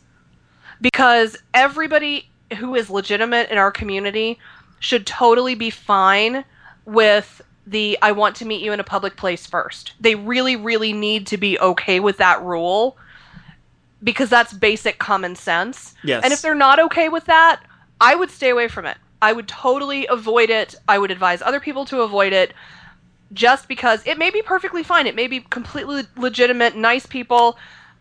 But if you're not willing to do that, there's something fishy going on, at least in my opinion. I agree. I completely agree. So basically, stay away from creepazoid pagans. And there's lots of them out there. Stay away from them. Keep yourself sane. Keep yourself safe. Yes. Go to those meetup groups. Again, don't let yourself get discouraged if one group isn't working for you. Yes. There are probably some decent places online to meet people. I've said before, I will continue to say it until it's different. The pagan community in 2011 is being formed online because we are not a massive mainstream presence where you can just go to school. College is different, but if you're in high school, if you're out in the middle of nowhere and you don't happen to live in a college town, college towns, colleges tend to have probably some sort of little teeny tiny, Wicca student group or student pagan group or whatever. Mm-hmm. But if you're not around that and if you don't have access to that, we're not in the kind of society right now in 2011 where you can go down to Joe Schmo High School and, start your own little pagan group and, all goes well. Or if you're an adult, you can't necessarily go to the college group because then you look like the creepy guy going to the college group. Right. So, there are folks that have access to those kinds of things in college situations and stuff, and that's probably a really great place to start. But again, those social groups and those kinds of things, if you don't have access to those, online is the next best thing. It's really kind of the only other thing. Well, it's the only other alternative, but I still have a really hard time giving credit to... Because my own... I don't want to say my own experience, because I have never intentionally joined in on any of this. Okay, my cat just jumped on the piano. I was wondering if that were either a train... This is what I live with! Oh my god. See, this is what I get for naming him Wolfgang. Anyway, but from the conversations and the message board, postings and things that I have seen, they tend to be so personal and witch-worry and confrontational and intentionally controversial. And the minute that you ask a question, the minute that you try and everybody jumps down your throat, it's awful. It's just... But no. there is a way to interact and kind of create your own community online without actually joining up a discussion group. Podcasts. You and I would probably be willing to say, are pretty confident in saying we have friends in the pagan community online that we don't really get to see a lot of the time, except really once a year. Yeah. At Supermoot, a lot of the podkin are now our personal friends. And we call them, we have their phone numbers, we chit-chat with them, we Skype with them, we tweet with them, and that kind of thing. We email them, we send them cards, and you can get that kind of community online. It takes a little bit more work, and it takes a little bit of maturity and realizing what is a good group and what is not. But if you're listening to podcasts, maybe follow those folks on Twitter and then see who they talk to and see what kind of conversations they have and see what websites they recommend and, go to those kinds of places. There are some forums, paganpodkin.com. We have a forum. Kind of. It's mostly for podcasters. It's not really a forum yet. It may evolve into that, but right now it's mostly just for the there are places online where you can interact with other people that are pagans that are not going to treat you like crap. Yes, although sadly there are no forums on Witchfox. No, there aren't. That would be great if there were forums on Witchfox that were moderated. There are Facebook discussion groups. Mm-hmm. Facebook is a decent place. Pretty much any place where you can report wrongdoing. Facebook, Twitter, you can report people. Any place that still kind of has a realm of safety. It has some sort of wall of protection up for yourself. Go to those places, search around, pagan groups, Wicca groups, whatever. But and still use, this is one of the reasons why I advocate using a magical name. Even if it's not a magical name, have a pseudonym. Yes. If you're going to be doing stuff online, don't give out your personal information. No. Don't tell people these things. And even when you meet somebody in person for the first time and you're just thinking this conversation is going great, maybe not even tell them your real name on the first meetup. Or maybe not your whole name. Yeah. If you want to go, hi, my name is Velma, that's fine. Well, what's your last name? Well, you don't need to know that. Yeah. It's... it's one of those things. Yeah, you do want to maintain, again, and we keep going back to, common sense. Maintaining a modicum of common sense and practicality when meeting people for the first time. Yes. So, and in the pagan community, you do have the cop-out of making up a name. Hi, I'm Selena. Okay, you're Selena. Hi, I'm Dragontooth. Hi, I'm Amber. There you go. Sorry. Hi, I'm Velma. Where'd you get that name? You Scooby-Doo fan? No, and you know very well that's not where I got that name. I know. I think we've even talked about that. We have, and you have. Yes. Ad nauseum. Yes. Okay. Just like this discussion is becoming ad nauseum, so let's move on. Okay, so you have been welcomed into the community, you've bought your stuff, you've gotten some information, you've even ventured out into the community and started talking to people. Well, what's the other thing that newbies really want to do? They want to do stuff. They want to do the stuff. Yes. And going back to books, because, how do you learn how to do stuff? Well, you watch shows, you listen to podcasts, you read books. Well, a cookbook is not published until the person that is buying the book tries a couple of the recipes that are supposed to go into the book. What? A cookbook is not published until somebody who is using the cookbook cooks a recipe? Right. You didn't know that? It has to be a successful cookbook. I mean, you can't... Oh, okay, sorry. I didn't realize you were talking about, testing them. I thought you meant the book is not actually published until somebody who has the book does the recipe. No, it's which not... Which makes no sense, because it's not published unless it's seen that somebody tests out a couple of those recipes at random. Okay, they might test a sauce recipe and a dessert recipe and a main course. They're not going to test every single recipe in the book, but they test a few out to make sure that they're not selling people rat poison. Yes. Or, total nasty crap. When you get a book, before you buy your next book on magic, your 101 witchy book, not your 101 how to be a pagan book, but your 101 how to practice magic book, treat it like a cookbook and try a couple of the recipes. See if a couple of the recipes are good for you, and try a couple of different kinds of recipes. Don't try every single recipe in the how to get your football player to love you even though you're the creepy nerd in the corner recipe section. Don't do that. It's funny, I was just counting in my head how many books I have that exact spell. The answer is 17. Yes. You're correct. But, of course, I think that you have 17 books on at least any topic I could possibly say in magic. Probably closer, higher than that, but yes. But, basically make sure that the book that you get is giving you good information. You try a couple of the things out. Do the stuff. Do the stuff in the book. Try a couple of try a guided meditation from it, or try a weather working spell, or try a personal courage spell, or try a couple of different things, that are supposed to do a couple of different kinds of results and get a feel for how it works before you move on.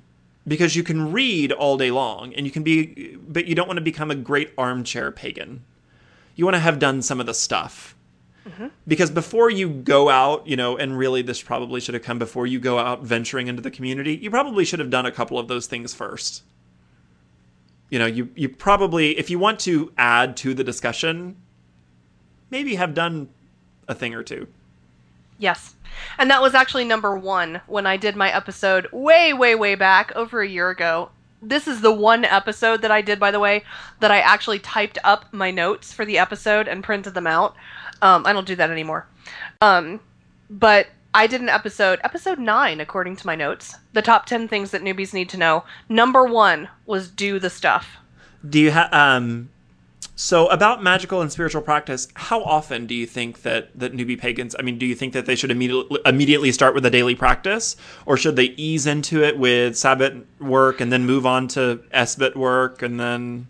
I have the same problem answering that question as I have answering almost every other question about how other people should do things. It is so completely personal. I think there are people who would totally benefit from doing daily practice. I think there are other people who would burn out in a week and a half if they tried to do daily practice. I think you need to figure that out for yourself. But I do think that you need to be doing things. Even if those things are once a month, you do something for a full moon, you need to do something. You need to be doing things. And when you are starting out, I do think you need to be doing things more often because you are in that learning curve time. And so you need to make a lot more mistakes a lot quicker. Well, I'm not saying you need to make a lot more mistakes, but I think you need to devote more time to studying and to learning and to practicing and to, to doing the various things. Just when you think of something as simple as anointing a candle and burning it as a spell. Okay, so you need to become familiar with color correspondences if you want to incorporate those into your magic, right? You need to learn a little bit about how various sizes of candles burn, how long they take to burn, how long do you want them to burn for the purposes of your spell. Is it something that you're going to be doing, repeatedly day after day relighting the candle, or is it something that you want to burn out relatively quickly? You need to learn what kind of oil you want to use for your anointing. Then you need to learn how to anoint a candle. There's different ways to do it for different purposes, and different books will tell you different methods. You need to practice doing it, right? You need, there's various steps. And when you get to the point where you've been doing it for, several years, you just take the green candle out of the box and you anoint it with the olive oil and you light it and it's done. You don't think about the things that go into that. But when you're just starting out, there's a certain amount of time that you have to devote to learning all that stuff, so that in a year or 2 or 3, you can just whip the green candle out of the box and put the oil on it and it's done.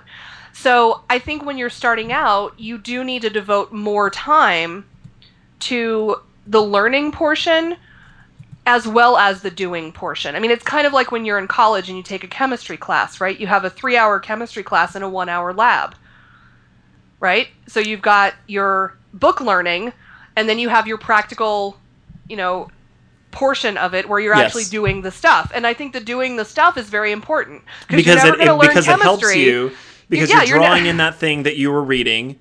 Exactly. And it helps you're never going to learn chemistry if you don't spend any time in the lab. They both work together, because when you're taking your book learning test, you're going to remember from your lab, oh, I touched that whatever, and I did that thing, and I remember that because I did it.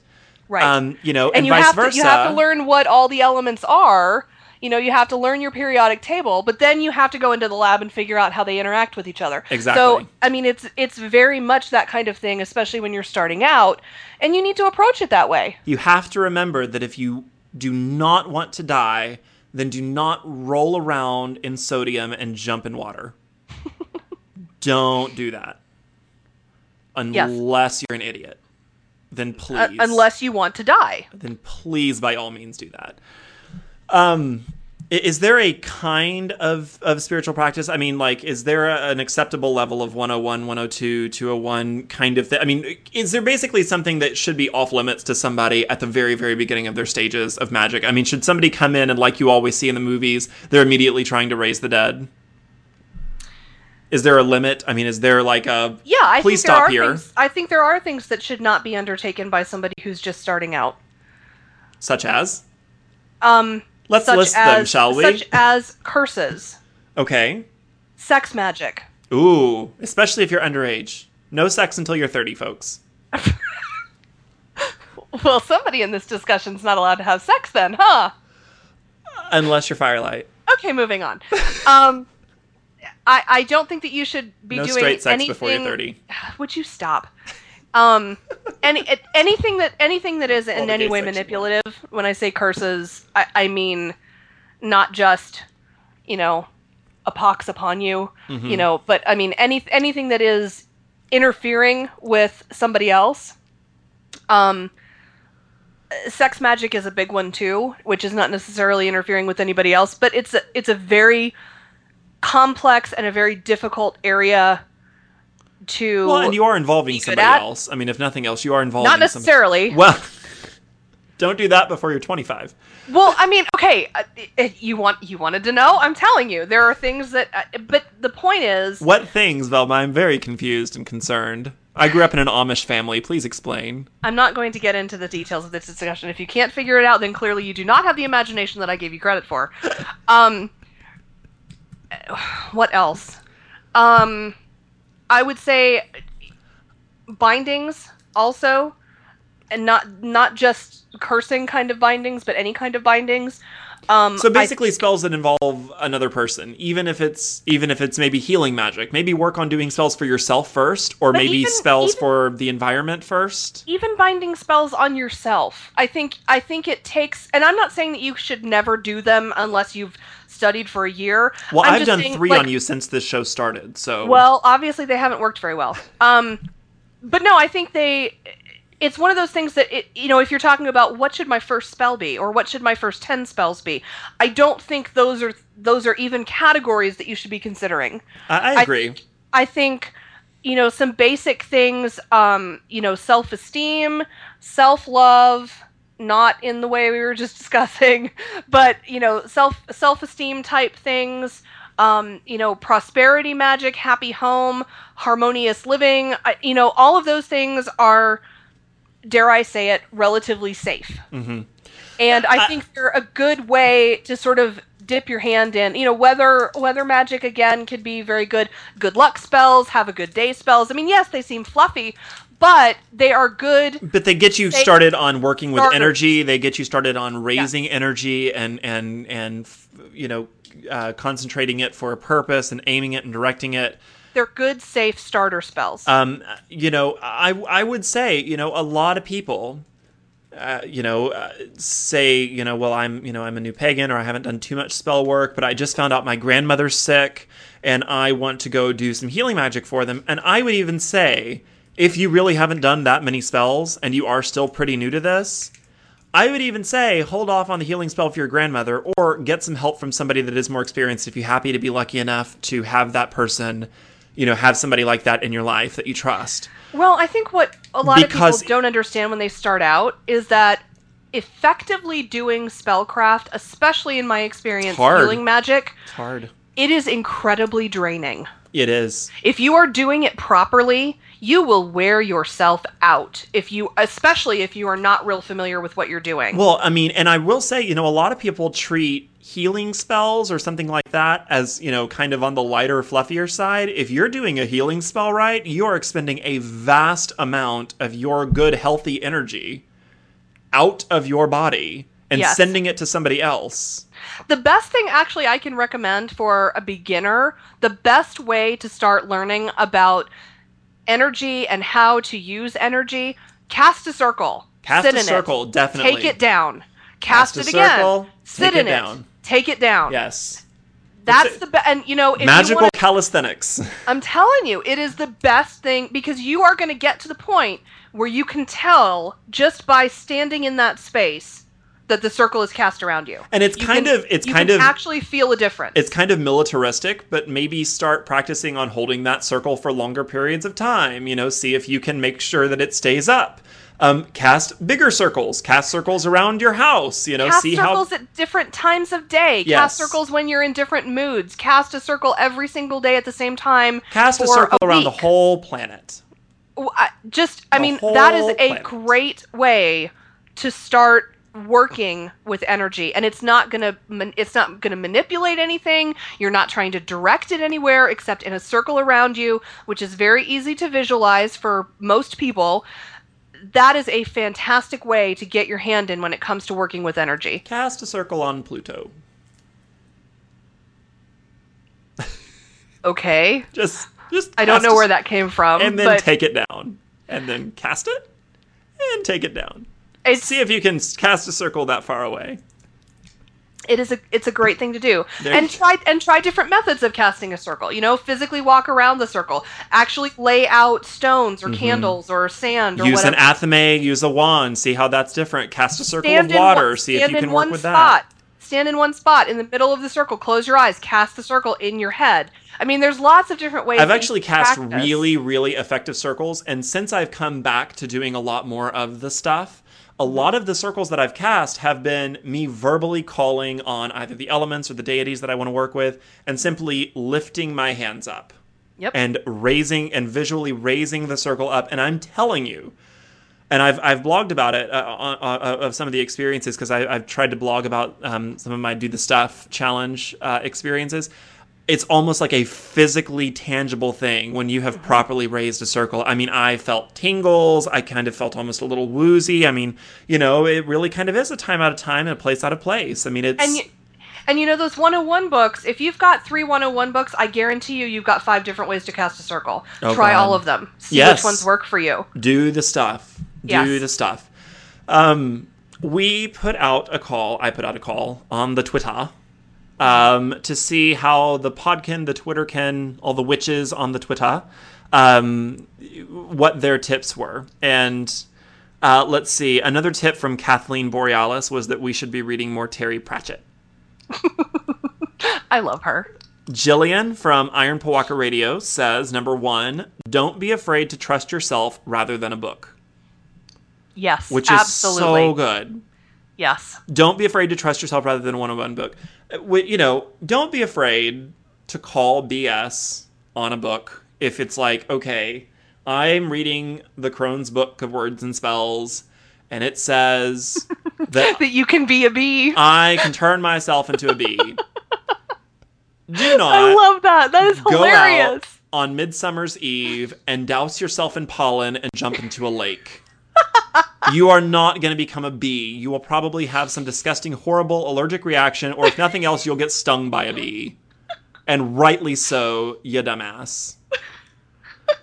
So, trust your intuition. Trust, and that goes back to really any of the things that we've been talking about. If somebody sounds like a douchey kind of person, trust your gut. Don't go do that.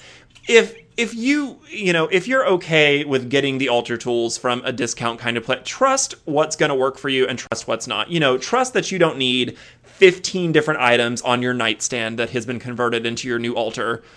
Trust yourself, trust what you're going to need, trust your gut.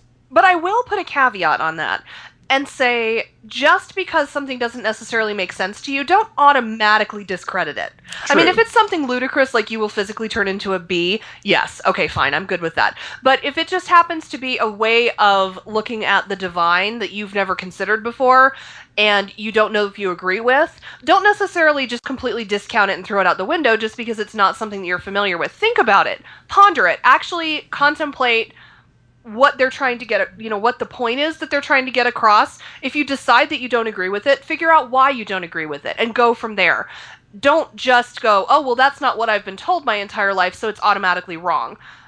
Actually put some thought and contemplation into what you're reading, especially when it comes to the more spiritual aspects of this as opposed to the magical aspects of it. I mean, not to say that they're not connected, because they are, but especially when it comes to things about the god and the goddess, or the seasonal celebrations, or your gut doesn't know mythology. Everything. Your gut doesn't know everything. And even if you are having a very visceral reaction to somebody saying something like, I am a Dianic priest, think about why it is that you disagree with that, and actually form a good argument before you just discredit it. And I'm not trying to point a finger at you at all. It happened to come into my head.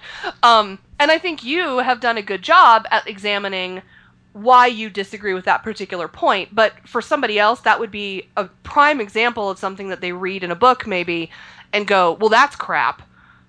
That's true. Well, okay, why do you think it's crap? Well, I'm big on why. There's a really good example from a book that I never talk about, Eat, Pray, Love, by Elizabeth Gilbert. I've never heard of that. I don't ever speak about this book, but it happens to be one of my personal favorites.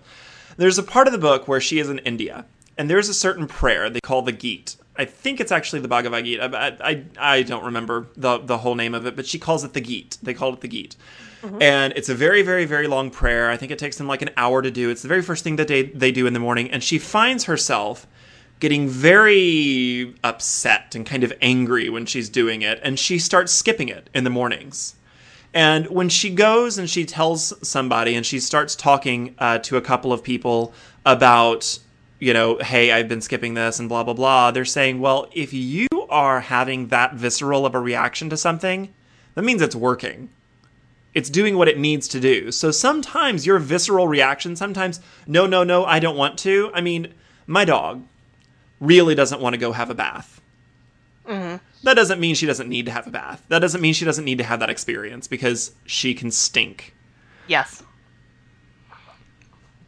So, but, it's sometimes that gut visceral reaction doesn't necessarily mean that, you should not be doing that thing.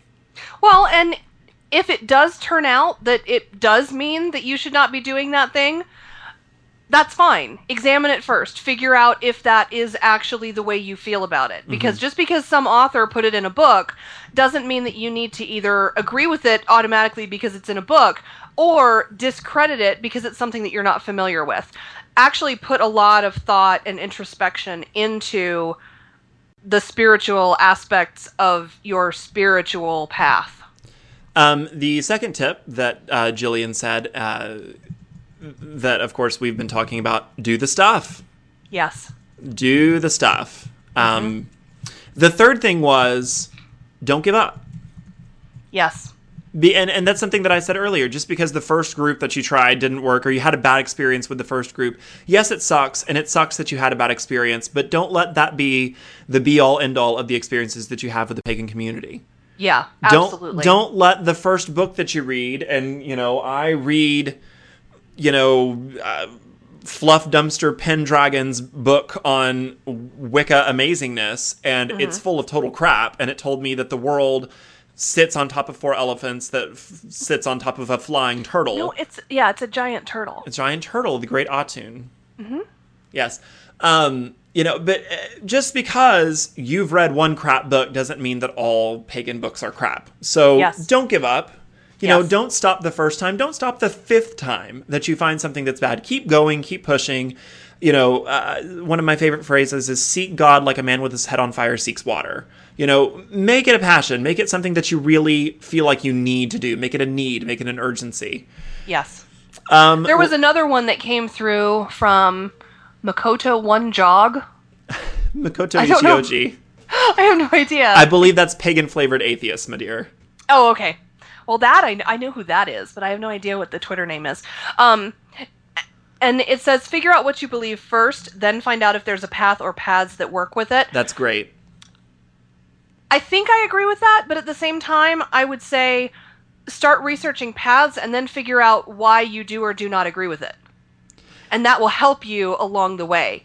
Because sometimes just trying to figure out, well, what do you believe? Well, I don't know what I believe. Give me some examples of things to believe, and then let me figure out why I agree with them or I don't agree with them, and I'll go from there. So that's kind of, it depends on how you do I think things. you're right, and it depends, but I think that goes back to maybe doing some of the stuff and reading some of the books. Read some books. Yes. Read some books. You can read about some paths. Drawing Down the Moon is a great all-in-one kind of encyclopedia of all of the paths that are currently available for you in the American pagan sphere. Which one? Sorry, I missed that. Drawing Down the Moon, Margot Adler. It's a good book, but I will disagree with you simply because it was written so long ago that things have changed a lot since that book came out. I would actually probably refer you to the Encyclopedia of Witchcraft. With Judika Illish? By Judika Illish, yes. I would probably refer you to that. It's a much more comprehensive book, but it also has a lot of information about the various traditions and that kind of stuff. What is going on with Skype? Are you doing something? Am I doing something? What's going on? I have a surprise for you. It keeps making noise. I have no idea what's happening. I has a surprise. You do? I has a surprise. You have a surprise? Yes. Hello?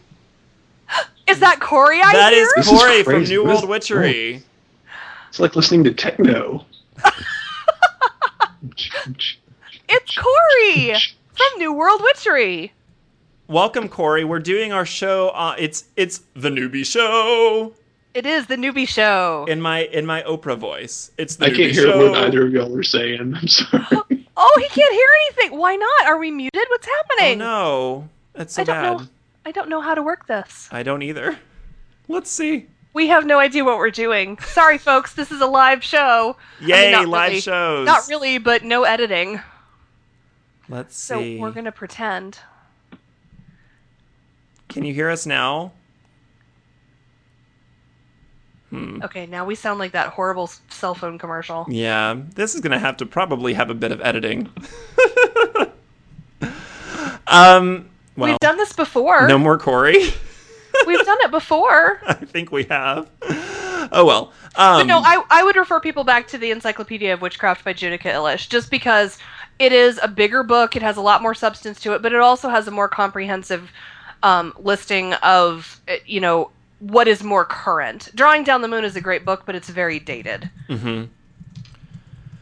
But again, going out and getting some beliefs, getting some idea of what you agree with, and then if you're jiving more with Native American spirituality and blah blah blah and all of that, Start looking into shamanism. exactly, or maybe don't jump into, I don't know, a high ceremonial Egyptian group. That's probably not the group for you. I think that's kind Probably of what not. she means.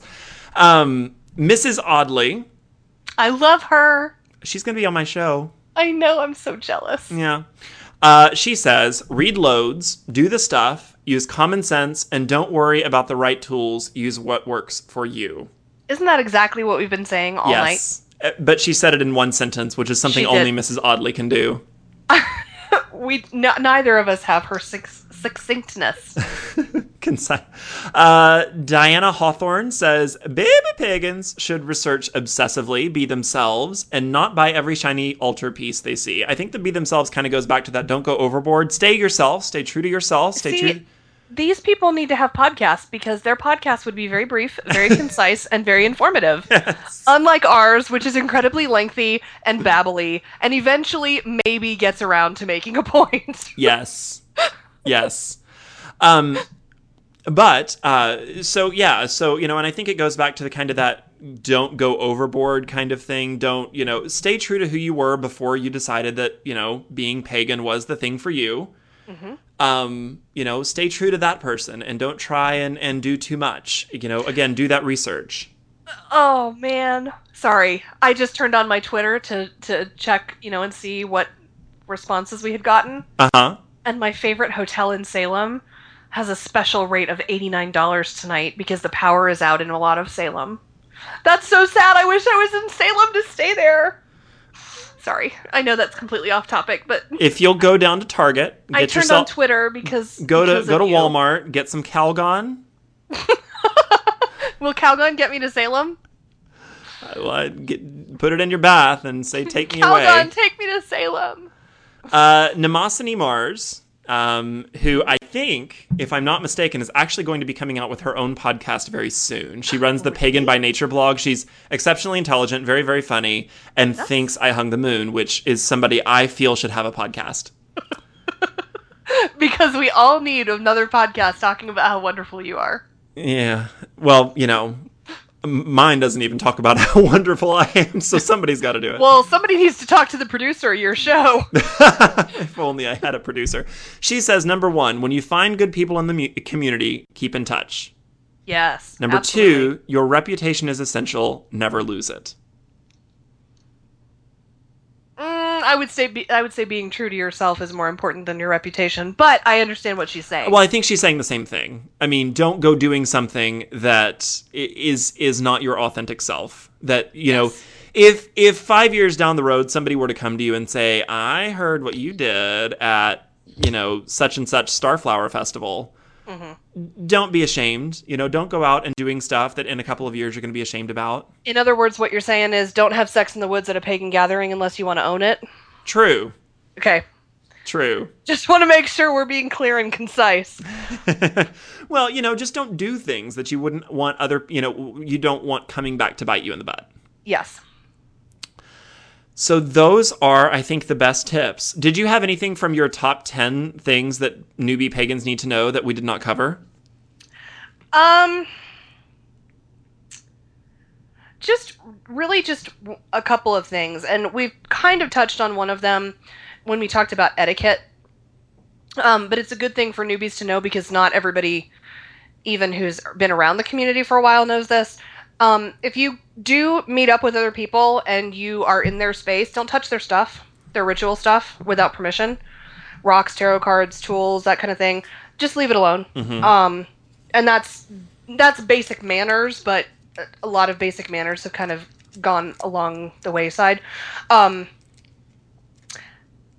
think that you have to have somebody teach you. I mean, we've given you a lot of alternatives as far as other ways to learn things. Some people will tell you, oh, well, if you don't have a teacher, a physical person teaching you, then you don't know anything. Well, that's not true. And for the most part, the teachers didn't learn from somebody. They learned it from a book. So don't believe that. And also don't only read books on Wicca and witchcraft. That's one of my big tips for learning and like researching. History, mythology, science, philosophy, anthropology, art, languages.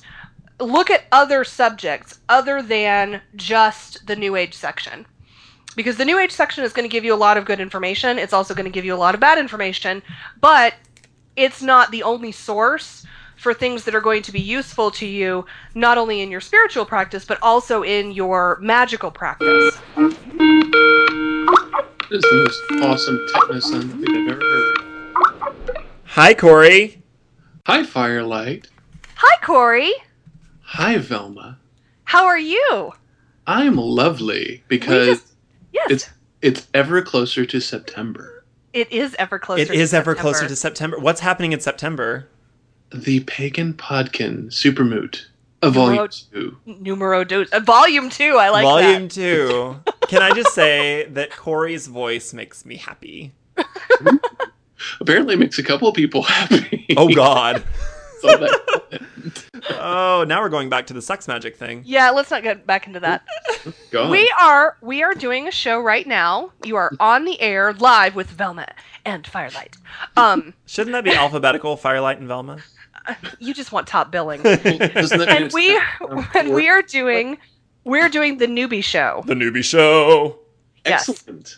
And we have just been talking about what other people have recommended, like their top 3 tips for newbies. What are the 3 best pieces of advice that you would give to somebody who is just starting out on a Bright, pagan path? shiny, baby pagan Selena Moonflower has just been born into the pagan community. What are the first 3 things she needs to do? Get a good pair of reading glasses and put them to use. Do a lot of reading. Don't believe everything you read. And do the stuff, as you guys so eloquently put it. See, I knew we liked you. We like you so much, Cory. And you're I so, like you guys. you're Aww. It's all about the love here. Damn it, Oh, that's the wrong stop. show. you're Excellent. you're so eloquent and concise. No, that's another show too. We have just spent 2.5 hours Oh, an hour and 52 minutes. saying what you just said in one sentence. See, Yeah. there are so many other people who are so much more qualified to have this discussion than we are. The fact that we even have listeners constantly shocks me. It's amazing. I don't know what they're thinking. Hey, you get thousands of people that run marathons too, so I don't know. So what you're saying is that people are stupid. No, what I'm saying is you need like a Velma and Firelight like window decal. You know how they have the 26.2 decal? You need like a Witch's Brew haha decal saying, I listened to every episode. I've made it through, and I survived. That's what we need. We need a little oval bumper sticker with FL:VN. Yes. That's what we need. Yes. Make that happen, witches. That would be awesome. Make that happen. Oh, I think we just got a wonderful piece of information from Saturn Darkhope from Pennies in the Well. Uh-huh. Her number 1 tip to tell baby pagans, Yeah. don't eat yellow snow. Is Saturn on medication again? I think she might be. If nothing else, she is at the bottom of a well, folks. She hasn't seen the light of day in quite some time. Well, she will also be joining us in September. Yes. Oh, no, I'm so excited. That's just going to be such a fantastic gathering. It's going to be so awesome. And Lane is coming this year. She didn't make it last year, but she's coming this year. We did give I a shout know. out to Lane earlier in the show because the weather has sucked recently. Yes. And we would like to know what Lane plans on doing about that. Yes. I So- don't know. You guys stole all of our rain, Firelight. Have you taken it boating yet? I am flooded in my house. I don't think I told Velma that yet. I was actually mopping up water all day long Ugh. in, I was wondering inside if my your house. Yeah, I was wondering if your house had flooded. I saw the pictures that you tweeted of your outside. Part of it did, yes. So, Yeah. but it is dry for the moment. But if we get another big, powerful rainstorm like we did last night, which I hope we don't, it'll just happen right on all over again. Well, and apparently the tornadoes that went through Massachusetts, they missed Oriah the Sphinx, but they, my understanding is that they pretty much hit the neighborhood where Raven and Stephanie Grimassi live, and a lot of their neighbors were Oh, that's terrible. lost their houses. Yeah, so it's been really weird for weather. Weather's been terrible. Summer, yeah, I think the Nog possessed Lane and is making her do this. something. I don't know. It's a conspiracy. We'll have to ask the Nog at our yearly Nog gathering. Yes. Well, as long as the weather is good in September. September 17th is number 2, volume 2 of the Pagan Podkin Supermoot. Numero And dos. who else have we got on the list? We've got the two of us and Cory and Lane. Mhm. And Oriah the Sphinx is coming. She emailed me today. Mhm. And let's see, who else have we got? Jillian Chase from Iron Kawaka. We have And Velma Nightshade Sarah- from Witches Brouhaha, Firelight, Inciting Oriah, Jillian Chase, Iron Pawaka, Oriah the Sphinx, Media Astra Octera, Scarlet, A Lakefront Pagan Voice, Saturn Darkhope, Pennies in the Well, Christian Day from Hex Education, I think Lori Bruno will be there as well, Peter Padden from the Crooked Path, Seven, Hey. Seven from Magic and Mundane. No, she's not coming. She emailed me. I'm lying. She's not able to come. See, this is what happens when you just read the list. I was trying to come up, do it from memory. Mojo and Sparrow, The Wigglian Way, Cory and Lane from New World Witchery, and Grey Wolf Moonsong from A Pagan Heart in Maine. That is huge. That is We have a absolutely lot of people coming, and there's still Christopher Kathleen. Kathleen is coming. Oh, she is coming. She is for Kathleen sure. Borealis is coming. Yay! Kathleen Borealis Meditation is coming. Yep. She's the schedule that she worked out for her job allows her to come. And I think Glad she's going to be able. I'm sorry. I was just going to say I'm glad she's able to tear herself away from Hawaii for a few days. Oh, I know. Isn't it just terrible for her? Well, cut her some slack. She's been living in Alaska. She deserves some nice, nice She places chose to move to Alaska. Wah. Well, she also chose to move to Hawaii. Hello. Damn it. I would be happy with both of those places. I would only really be happy with one. I think I could do Alaska. I really do. I think I could live there. I could not do the winters. The winters of infinite night? No, thank you. I think that would be kind of cool, actually. I think Dee from Pagan FM is also coming. I know she invited some of us to go up and actually be on Pagan FM the night before all of this. Do we know if starts. Chris Orapello is going to make the drive down? I think he's probably going to come for the day, but I don't know if he's going to be staying. So we don't really know for sure yet. Chris will probably be there on September 17th. The actual. I would think so, and he's really close. So I mean, he's in that area. That's like at least 5 podkin there. Yeah. That's like 15 or 20. That's Ricky a ton. Lacoste, well, right? Ricky Lacoste is a possibility still. We've not heard from him in a while. Yeah, we haven't. There's several people that we haven't heard back from yet, and the cutoff is quickly coming. Yeah, the cutoff podkin. If you're listening to this, which of course you are. Of course. The cutoff is midsummer, which this year we're just going to say is June 22nd. Yes. I realize your tradition may continue. I am the tradition of the ever increasing date for midsummer. My midsummer date is September 16th. Yes. We're calling that June 22nd, and we're putting the nice, sweet name of midsummer on it. So June 22nd is your cutoff date. Yes. You've got a couple weeks left. And basically what that means is for the podkin listening, and for those of you who are listeners, you probably remember last year when we talked about the awesome swag bags. Mm-hmm. If you are a podkin and you want a swag bag, I need to know by the 22nd of June that you're going to be coming. Now, if you are, a podkin, or you come up with a podcast in the next couple of days, or, hey, maybe you're the ladies from the Witches View podcast, or something like that. And then you all just decide sometime in August or September, hey, we want to go. That's great. Come on down. Come on up. Let us know.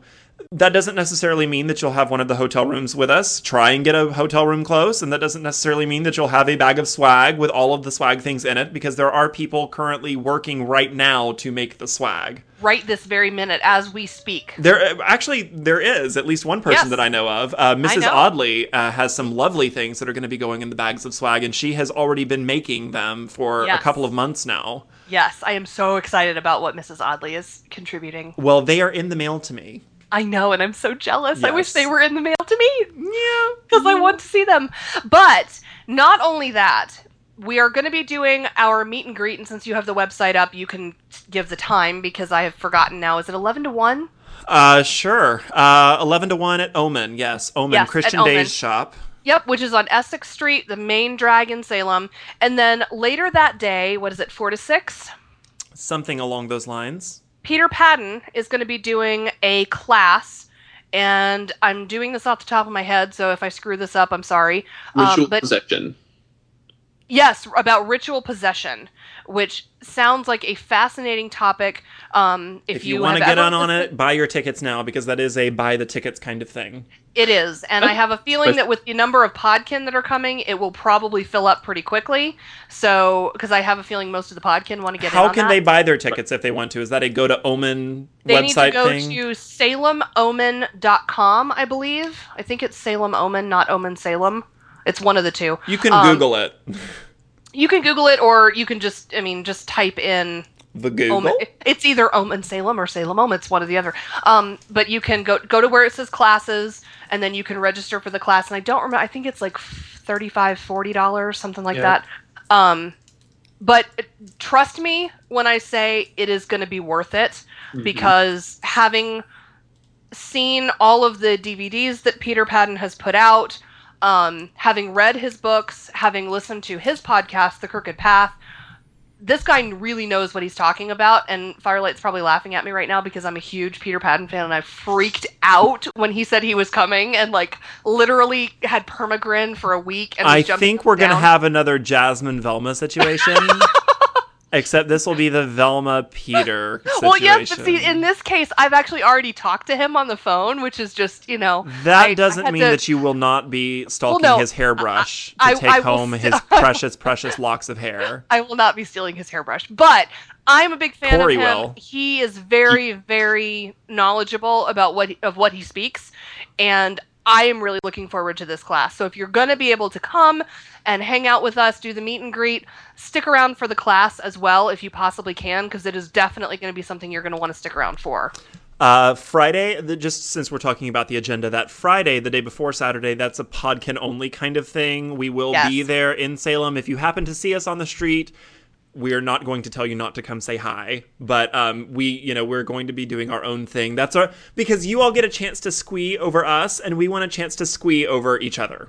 Yes, exactly. So Friday is our personal squee day, and then I think on Sunday we are going as a big fat group to the Eastern Massachusetts Pagan Pride Day. Do we know absolutely 100% that it is that day? It is that day. Okay. It is that day. They need to update their website. They do. If you're listening to me, Eastern Massachusetts Pagan Pride Day people, please update your website, because it makes me nervous that it doesn't say. Well, Cory is actually in charge of that website, so if you will tell him to please update that. Would you fix it? That's a dirty lie, folks. Okay. Nope. According to their website, they have updated it since the last time I looked. September 18th, 2011. It is at Bradley Palmer State Park. I don't know where that is, but it's in the area. We will figure it out. We've each got GIPs now. Yes, we will have GPS, so we will not get horribly lost. And if I fly like a bat out of hell... That's exactly what I was just going to say. If you speed like a bat out of hell, I will not lose you, nor will I be the one getting pulled over. So... Oh, goodness. So I can't wait for September. I have been looking forward to it since last October. Yes, absolutely. It's going to be fantastic. I have been absolutely looking forward to it. We will get to see the Nog again. Well, not really. Unless you're bringing the Nog with you. Well, I'll be bringing the Nog communication device with me. Okay. So we will be the iNog. Do what? The iNog. The iNog. There's an app for that. Actually, I don't think there is. There should be, though. There should be. We should create We should make an iNog. Cory. Fan, Fan, get on that. It's going to be a wonderful time. And as much of, the inside jokes that it will create that will frustrate the listeners to hell and gone. That's why you should come, so you can be part of the inside jokes. Exactly. It will be a great time for all of you listeners as well. Saturday, pretty much, we are at your disposal. We have Friday to ourselves. We have Sunday mostly to ourselves. We'll be in a public place. But Saturday, we are really there for you, to meet you, to talk to you, So definitely, if you are in the area, or if you can be in the area, come to Salem. If you've never been before, it is someplace you probably want to have been once in your life. This is a good time to come and have your once-in-a-lifetime trip with the Podkin. Yes. I think it's going to be absolutely amazing. Now, we do have to do a little bit of personal pimping right now. I know that you have probably been listening to this for about 7 hours. At least. But Velma and I are dumb enough to have decided to do something else together. Yes. We are writing a baby. We are writing a book. That's like a baby. I thought we were going to build a boat. What? Build a boat? Sure, why not? Okay. We have to get to Glastonbury somehow. Oh. Okay, I don't know if you all have listened to episode 53 of Inciting a Riot, but I did a wonderful interview with Signe Pike, which made Cory doubly jealous, because not only have I interviewed her once, I've interviewed her twice, and he's interviewed her nonth.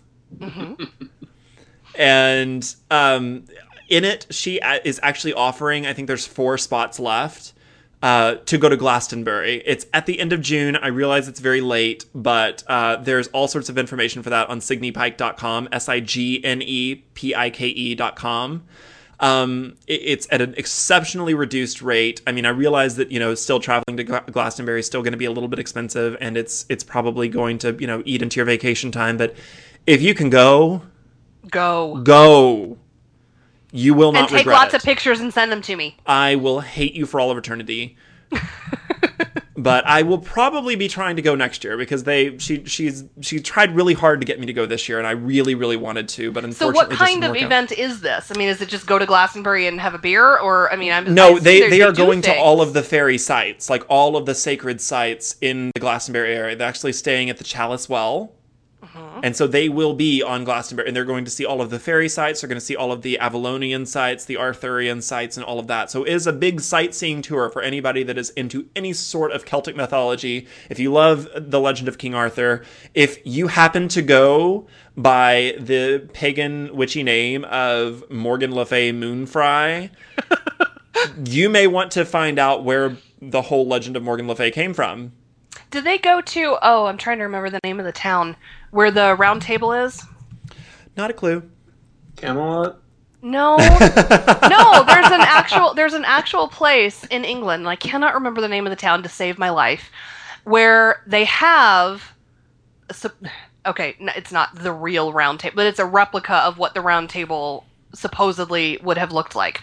And when I was in England, I went there and I saw that, and it was incredibly cool, and it was in like this castle-y thing. And I was just wondering if that was part of the trip. I don't know all of the places. There is more information, however, at signepike.com. But we are writing a book, and we need your help to write that book. Yes, please. Because we are not creative enough to come up with topics on our own. No.